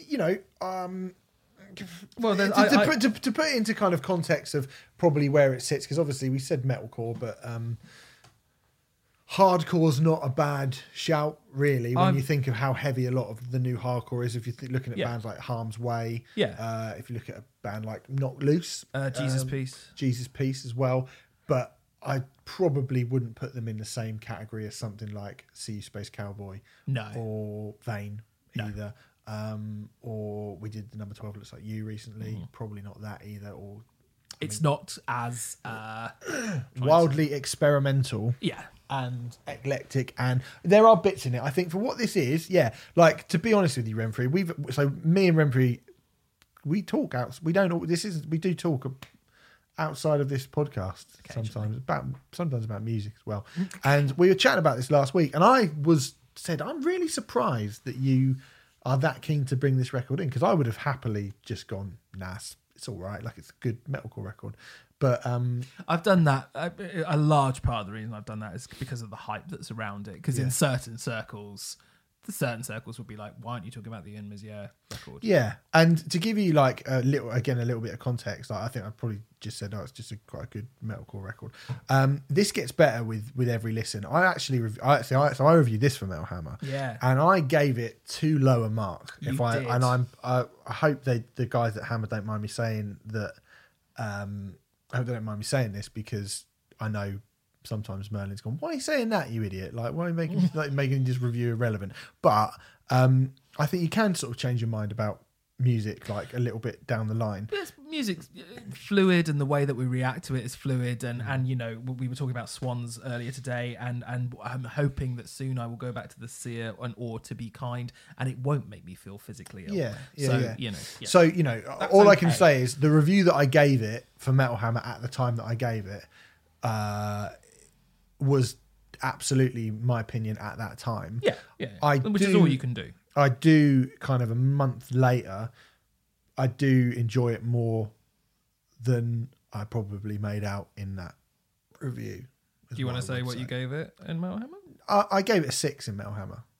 Yeah. A sort of above, you know, that's above average. I thought this is, you know, I thought I've basically kind of heard this stuff a lot. And again, I was, you know, I'd heard of them and I was a bit like, I kind of expected something a bit more than that. So maybe that played into it a little bit as well. And I wasn't initially totally grabbed by a lot of it. I think actually... Just to defend you ever so slightly here, in my opinion, this album at its worst is a 6. But at its best, it's a very high 8. I would say maybe pushing a 9. And which means that overall it's probably like a high 7, low 8. Yeah, I mean, the thing is, like, to be perfectly honest, I would now at this point, I think a 7 would have been about right. Like, I don't think this album is amazing. I actually weirdly, everything you've said about all the stuff that you're like, oh, when it's good and, you know, when it's not being formulaic and blah, blah, blah, blah. I actually like it when it just gets down and just fucking chugs, and it is like, hey, a metalcore chug. And I think they're fucking good at doing that. Ooh, I mean, it didn't quite agree on the. Okay, yeah. So it didn't quite excite me in, you know, I actually find some of the electronic bits a bit. What's the song that's got this sort of the drum and bass? Yeah, the drum and bassy sort of. Offering? Is that it? No, Offering's really, really short. Yeah, I think it's Beaten. Is it that early on? Yeah, I think it's track 6. It starts with these drum and bass elements, which do sound very eyeless Slipknot, to be fair. And then, but a minute later, the track it practically disappears for a bit, and then just sounds all wispy and strange. And then the band start up again, and it turns into this really noisy thing before ending with the drum and bass thing. Yeah. I think it's a brilliantly crafted song. Do you not agree? I think the bit in the middle is really good. I think the electronics sound a bit dated. Yeah, I will concede that I do think the electronics sound a little bit dated, but I love the manner in which they bookend the song. They begin with the drum and bass bits and they end with the drum and bass bits. It's 3 minutes and 20 seconds, that song, and it goes through so many different... This is what I mean by non-formulaic. You don't quite know where it's going to go next. And as I said, about a minute in, maybe 1 minute, 10 seconds in, the song just stops, and then there's just this whispered sort of howl thing. Yeah. And then it starts... Certainly, there are bits that pop out at you that you don't get on the first, second, or third listen. That take a few more listens. So the title track, for example, the drum, the snare, the sort of the hit of the snare on that, I at first just go, oh, it's a metalcore riff, and that's it. But then when you start listening to the pattern, that the snare, it's a really, I can't quite explain it, but it's a really weird, like, sort of pull away from the snare that he does, and it's actually when you really listen to it and you notice that, you're like, fucking hell, what's he doing? Some like Thomas Hacker stuff. Do you know what I mean? Some Danny Carey, like metalcore Danny Carey drumming, like where he's doing this weird snare part, and Well, you can't sort of unhear it after. Once you've noticed it, you can't sort of unhear it. Yeah. And you go, cool, that's really interesting. So I get it. I think this is the thing. It in my opinion, a lot of modern metalcore doesn't take from a very wide pool of influences. Yeah. Whereas this, it feels like takes from, a lot of the influences it takes from are extreme forms of music, but there are bits of hardcore, black metal, drum and bass, noise rock, synthwave, black gaze in this. And it's a 36-minute record, and they're all done very expertly. It takes that journey through those, fucking using journey again, but it takes that journey through those styles in a very effective way, much like the We Lost the Sea record, in that it doesn't ever feel like it's jumping to a different bit. This is the drum and bass bit, this is maybe the drum and bass bit is probably the exception to that rule, but I think it flows through those genres in a very hybristic, liquidy manner, which I think is very difficult to achieve for a band who have been together for 2 years. And whilst when I initially listened to this, I guess because my expectations are so high, I was a little bit disappointed. I think, like you say, the more you listen to it, the more you realise that actually there's a lot of really, really good stuff going on with this album. And for a debut as well, I think is important to remember. And also, the fact, as I say, they've been together I think they formed 2017. I might be wrong on that, but 2016, 2017, it's really, really impressive. There are some things I'm a bit disappointed with. When I saw them, I was like, oh, wow, this is a hardcore, metallic hardcore, whatever you want to call it, band with 3 guitarists in. It was really... And live, you couldn't... it was just sort of... noise. You couldn't really hear or distinguish between 3 different guitar parts. I was really excited at the prospect of hearing a metallic hardcore band with 3 guitarists. And I have to say... If you didn't know there were 3 guitarists in this band, you probably wouldn't realise that. So that's a bit of a disappointment for me. And there are parts. It's interesting. I'm sorry to... I mean, I don't know if you were saying that the title track is a good song or not, but the title track is one, for my money, bar that drum bit. I do know what you mean, but it's one of the most meat and potatoes songs for me. Yeah, it really is. But that's what I thought immediately. Yeah. That it definitely is. But I was like, oh, this is metalcore. But then, I think it's cool. They've got the drum. That drum. That's a really cool. That drum part's wicked. Yeah.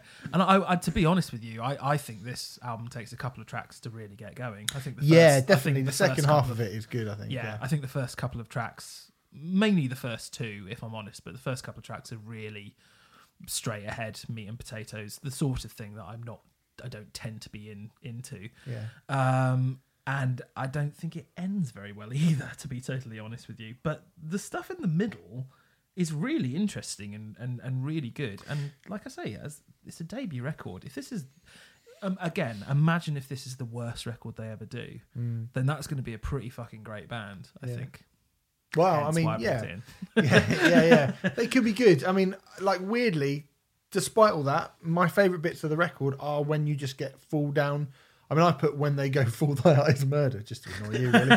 Who aren't even a fucking metalcore band. Actually, but there are bits where they do just go like, gadala, gadala, gadala, gadala, and when that, but maybe because, it doesn't have, it's used fairly sparingly on this record. Yeah, there are Thy Art Is Murderisms in it, absolutely. I think maybe the thing that, maybe this is a good way to clarify, like, what I mean. Like, when I put a Thy Art Is Murder album on, for example, and it's quite a good example, when it comes on, initially I'm like, oh, yes.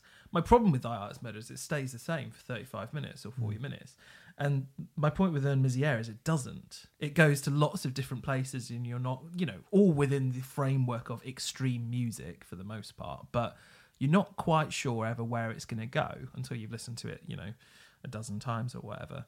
And bands like Thy Art and I don't know, all the ones that you named, 18 Visions, so on and so forth, tend to have a far more formulaic approach to what they do, and it's that bores me. It's not the sound in and of itself.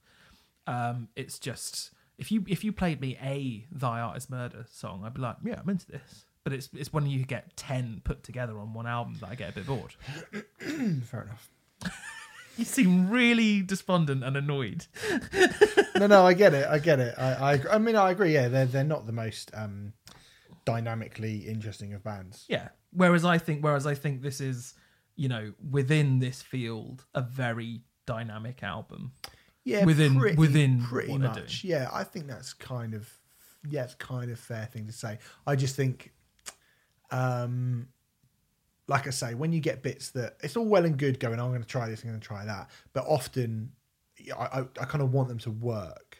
And I think, for example, the datedness of the way that the electronics sound quite dated. I'm almost like, you should have probably waited until you could do that properly. Sure. Yeah. I think that's because fair. actually the shit you do when you're just heads down, like you're a good metalcore band. Yeah. Maybe I'm sort of like, hey, like a good metalcore band is not going to fucking set the world alight or anything, but I enjoy it. But yeah, I mean, you can't fucking knock their enthusiasm for trying to do different things. Exactly. Yeah. In fact, I'd almost say like I want them to go in that direction even more. And me too. I think they should. Yeah, I I hope think they should just got to get better at doing it.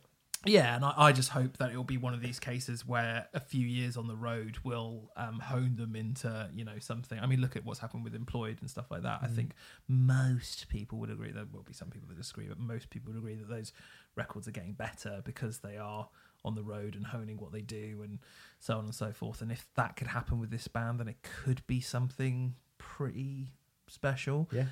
It wasn't, based on the live show that I saw, it wasn't quite what I wanted it to be, but it's a debut record, and it is a very good one, I think, overall.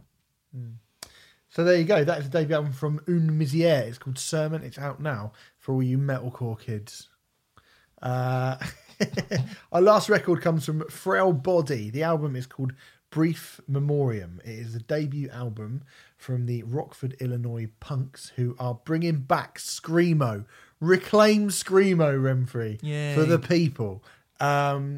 This is on Death Wish, this record. Sign of quality. So probably going to be good, right? Yep. Spoiler alert. It is. Yeah. So, it's fucking great. This is an album, as I said, a debut record. Very quickly. They do call it an LP, blah, blah, blah, blah. It's only 21 minutes, though. 21 minutes and it's seven tracks. songs, right? Is it an LP? Is it an EP? Well, Just drop my pen. Yeah, it's still an album. I think if they're saying it's an album, it's an album. I mean, they're Bad saying Witch it's an is an album. Well, that's longer than 20 minutes. Which one? Bad Witch by Nine Inch Nails. That's only... Oh, but that's an EP. Well, we've had this discussion already. It's an EP. Sorry, Trent, it's an EP. Fair enough. Remember I brought this in. You did. I'm very glad you did. It's good, isn't it? Fucking great. Screamo. Shout out Simon Young for inventing Screamo, the godfather of Screamo. It's a good name. And again, it feels like we have had a lot of records over the past month or so where we have mentioned a similar type of band that we both loved from a certain period, that being the late 90s into the early noughties, from the worlds of hardcore and emo. Talking about Hopes For, Planes Mistaken for Stars. Yeah. Thursday to a degree. Thursday, Small Brown Bike. Victory Records. Victory Records. Yeah, that kind of stuff. That's a label, not a band. That kind of label. Jade Tree. Jade Tree, yes. Although that's, again, Revelation Records. All Revelation bands. Great days. And it kind of turned into something else for a really, really long time. And turned into something quite poo for quite a long time. Yeah, both metalcore and emo, screamo, whatever you want to call it. The boom years, the kind of the big mainstream years, have turned those genre names into emo, screamo, metalcore, have been turned into dirty words. They're kind of derided, dirty words. They're kind of thought of in a lot of ways. Or they were kind of, if you go back about 4 years, to me, they were thought of in the same way as like new metal was thought in about 2008. Even I got the promo for this and it was described as screamo, and I was like, you're like, you don't want to describe yourself as screamo in this day and age. Although, but then this is screamo, but just done really well. Yeah. Again, so evocative of that period of time.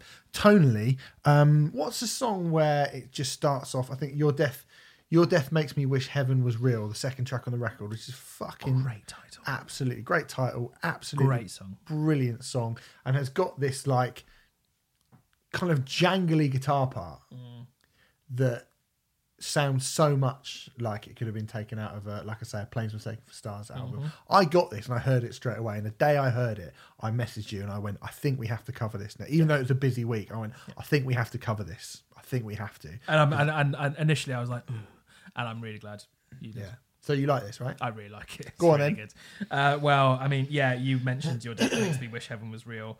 Well, no, let's just start with the first track, Pastels. So like there's the brief bit of like unplugged electric guitar being played, and it's like, oh, well, this is nice. So I like tune my ear to this, and then it just fucking comes out of the tracks and just in a flurry of like white noise, and the screams that come from Lowell Schaefer are white hot, searing, throat shredding screams. If you can imagine an angrier sounding Blood Brothers. Oh yeah, great shout. Yeah, really good. Because the guys from the Blood Brothers were almost a bit stingy hipster when they weren't like it's kind of a bit singy, even though they had those weird sort of high pitched voices. This is that height, but like proper screeching, screaming, like furious. This is an angry record. Like don't be fooled by going screamo. Is it going to be like Finch or something? Nah, this is abrasive, abrasive, acidic sounding record. But it is. But it's it's 21 minutes long, 21 and a half minutes long. But it also has a lot. It has a lot of depth to it, and it is again dynamic. There are clean guitar parts in it, as you say. There are parts where everything just sort of cuts out and it is just quite quiet, and there are sung melodic parts, and the sung melodic parts are really good, which is not always the case with screamo bands, because sometimes they can scream really well but can't really sing. That's not the case here at all. They sound absolutely brilliant singing, and it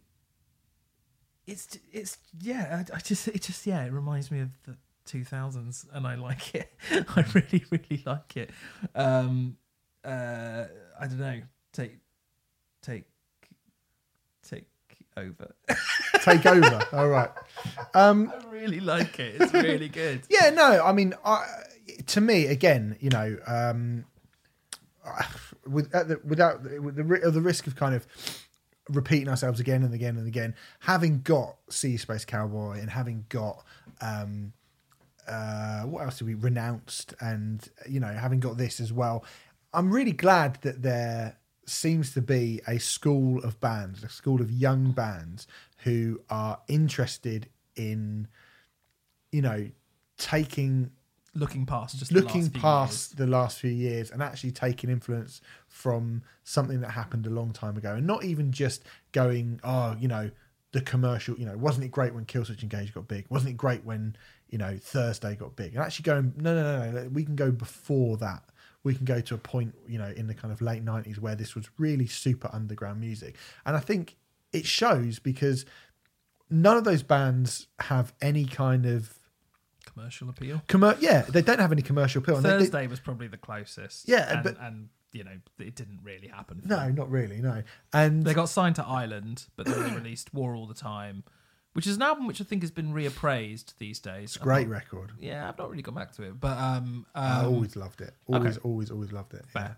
I'm a full collapse guy, but there was a big thing around. I mean, I remember Kerrang were definitely like, Thursday are going to be the next big band. They probably compare them to Nirvana at some point, and it just didn't happen at all. Well, it was At the Drive-In sort of opened the floodgates for a lot of those bands. I think it was At the Drive-In, and then it was this kind of polymorphous thing, wasn't it, that you didn't really know what emo and screamo and hardcore because there was no, you were talking before about the formulaic nature of what those scenes became. It soon became very clear what you were if you're an emo band. Soon became very, was you were basically a pop punk band as far as I could tell, but with makeup on. And if you were a screamo band, you were I don't know. I mean, who was that? Yeah, well, Finch were one, weren't they? Finch were like kind of emo, but they had a bit of shouting or whatever. And if you're a metalcore band, it was Killswitch Engage, and it was Atreyu and those sort of bands. Whereas pre that, it was like, okay, so there's Thursday and there's 100 Reasons and there's Rival Schools and there's almost lost profits for a little bit as well. Yeah, lumped in with it. early lost Funeral profits, for a definitely. Friend, Yeah. and there are a lot of and then you were getting bands like the Icarus Line and Dillinger, and people didn't and Converge as well, and nobody really knew. Poison the Well. Were Poison the Well a metalcore band, or they got an emo bits in it? They're kind of screamo. Grade, Grade have got metal riffs, but they kind of sound like a traditional sort of hardcore punk band, like a bit like more like a Veil or this Fat Wreck thing. But then they've got singing, they've got screaming on top of it, and basically, all of it felt like a very fluid hybrid that you couldn't go. We can neatly put you into that box, this box, and Thrice box. Yeah. Not Thrice. As essentially. Although ironically, Thrice did get their own. Ironically, Thrice did. But it was a far more kind of fluid is the word that I want to keep going back to. Yeah, it's a difficult scene to describe, isn't it? It is a difficult scene to describe, but I think what's cool about it is that you're now looking at it, and I feel the same way about Frail Body alongside Harm's Way and Code Orange and Vane and See You Space Cowboy and even Knock Loose. Like, we've not talked about that. Like, people love that Knock Loose record. They really do. Like, they love that Knock Loose record. Yeah. And it's quite a good record. I think it's a good record. Like, you know what I mean? I gave it a good review and a good score in Hammer. I've not really gone back to it, to be perfectly honest, because I think I think most of the releases we've covered on this record that are related to it are better. Yeah, me too. On this podcast, to be honest. I agree with that. Yeah. Sorry. Gift from God would be another one. And, they do all seem to share this kind of kindred spirit, like, reverence for that period of time. And I think that's really cool. And this record definitely does that. Oh, yeah. It's definitely got that in there. It's really evocative of that time. Really, really evocative. And again, like you say, when I saw it, because I looked at the press notes, and I was like, oh, you're a screamo band, are you? And I thought, oh, God. And then I saw it was on Death Wish, and I thought, well, okay, it's going to be something more than that. Yeah. And I maybe kind of thought it was going to be more emo. Like, don't be fooled. This is, like you say, when this is heavy, it's blistering. This record is really, really, really harsh. White hot is the, I was going to say word. Phrase. I would say it is, in a week when we had Swans and Une Misère, a sort of very heavy metalcore band, and we also had Stake. At its most blistering, this is the most sonically like, I get out of anything this week. Yes. At its peak sonicness, yes. Yeah. Not overall, but yes. Not overall, but I think so, yeah. It's really good. Yeah, I really love it, and I implore. Deary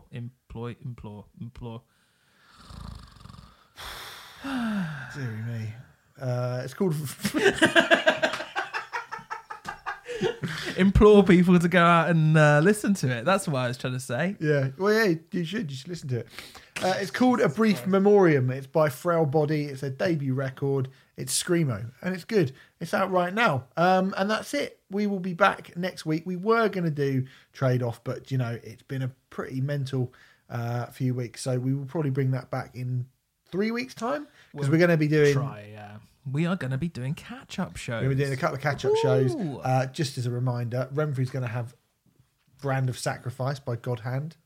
I've heard that record a couple of times already. Have you? Oh, dear. What did you give me?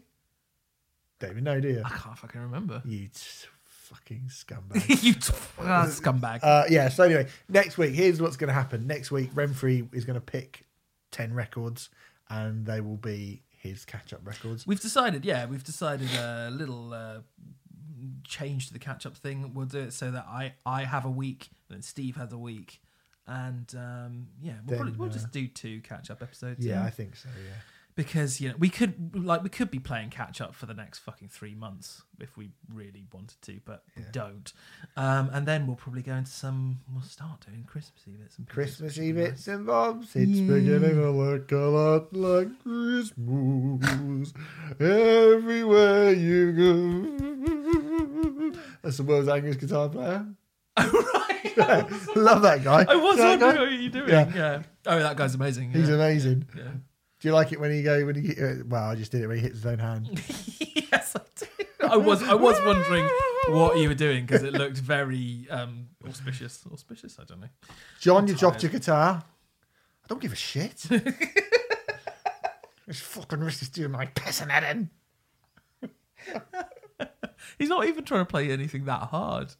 Like, What's he playing? There's a revolution. Save me the revolution. I think it's Wonderwall. I don't know. No. But yeah.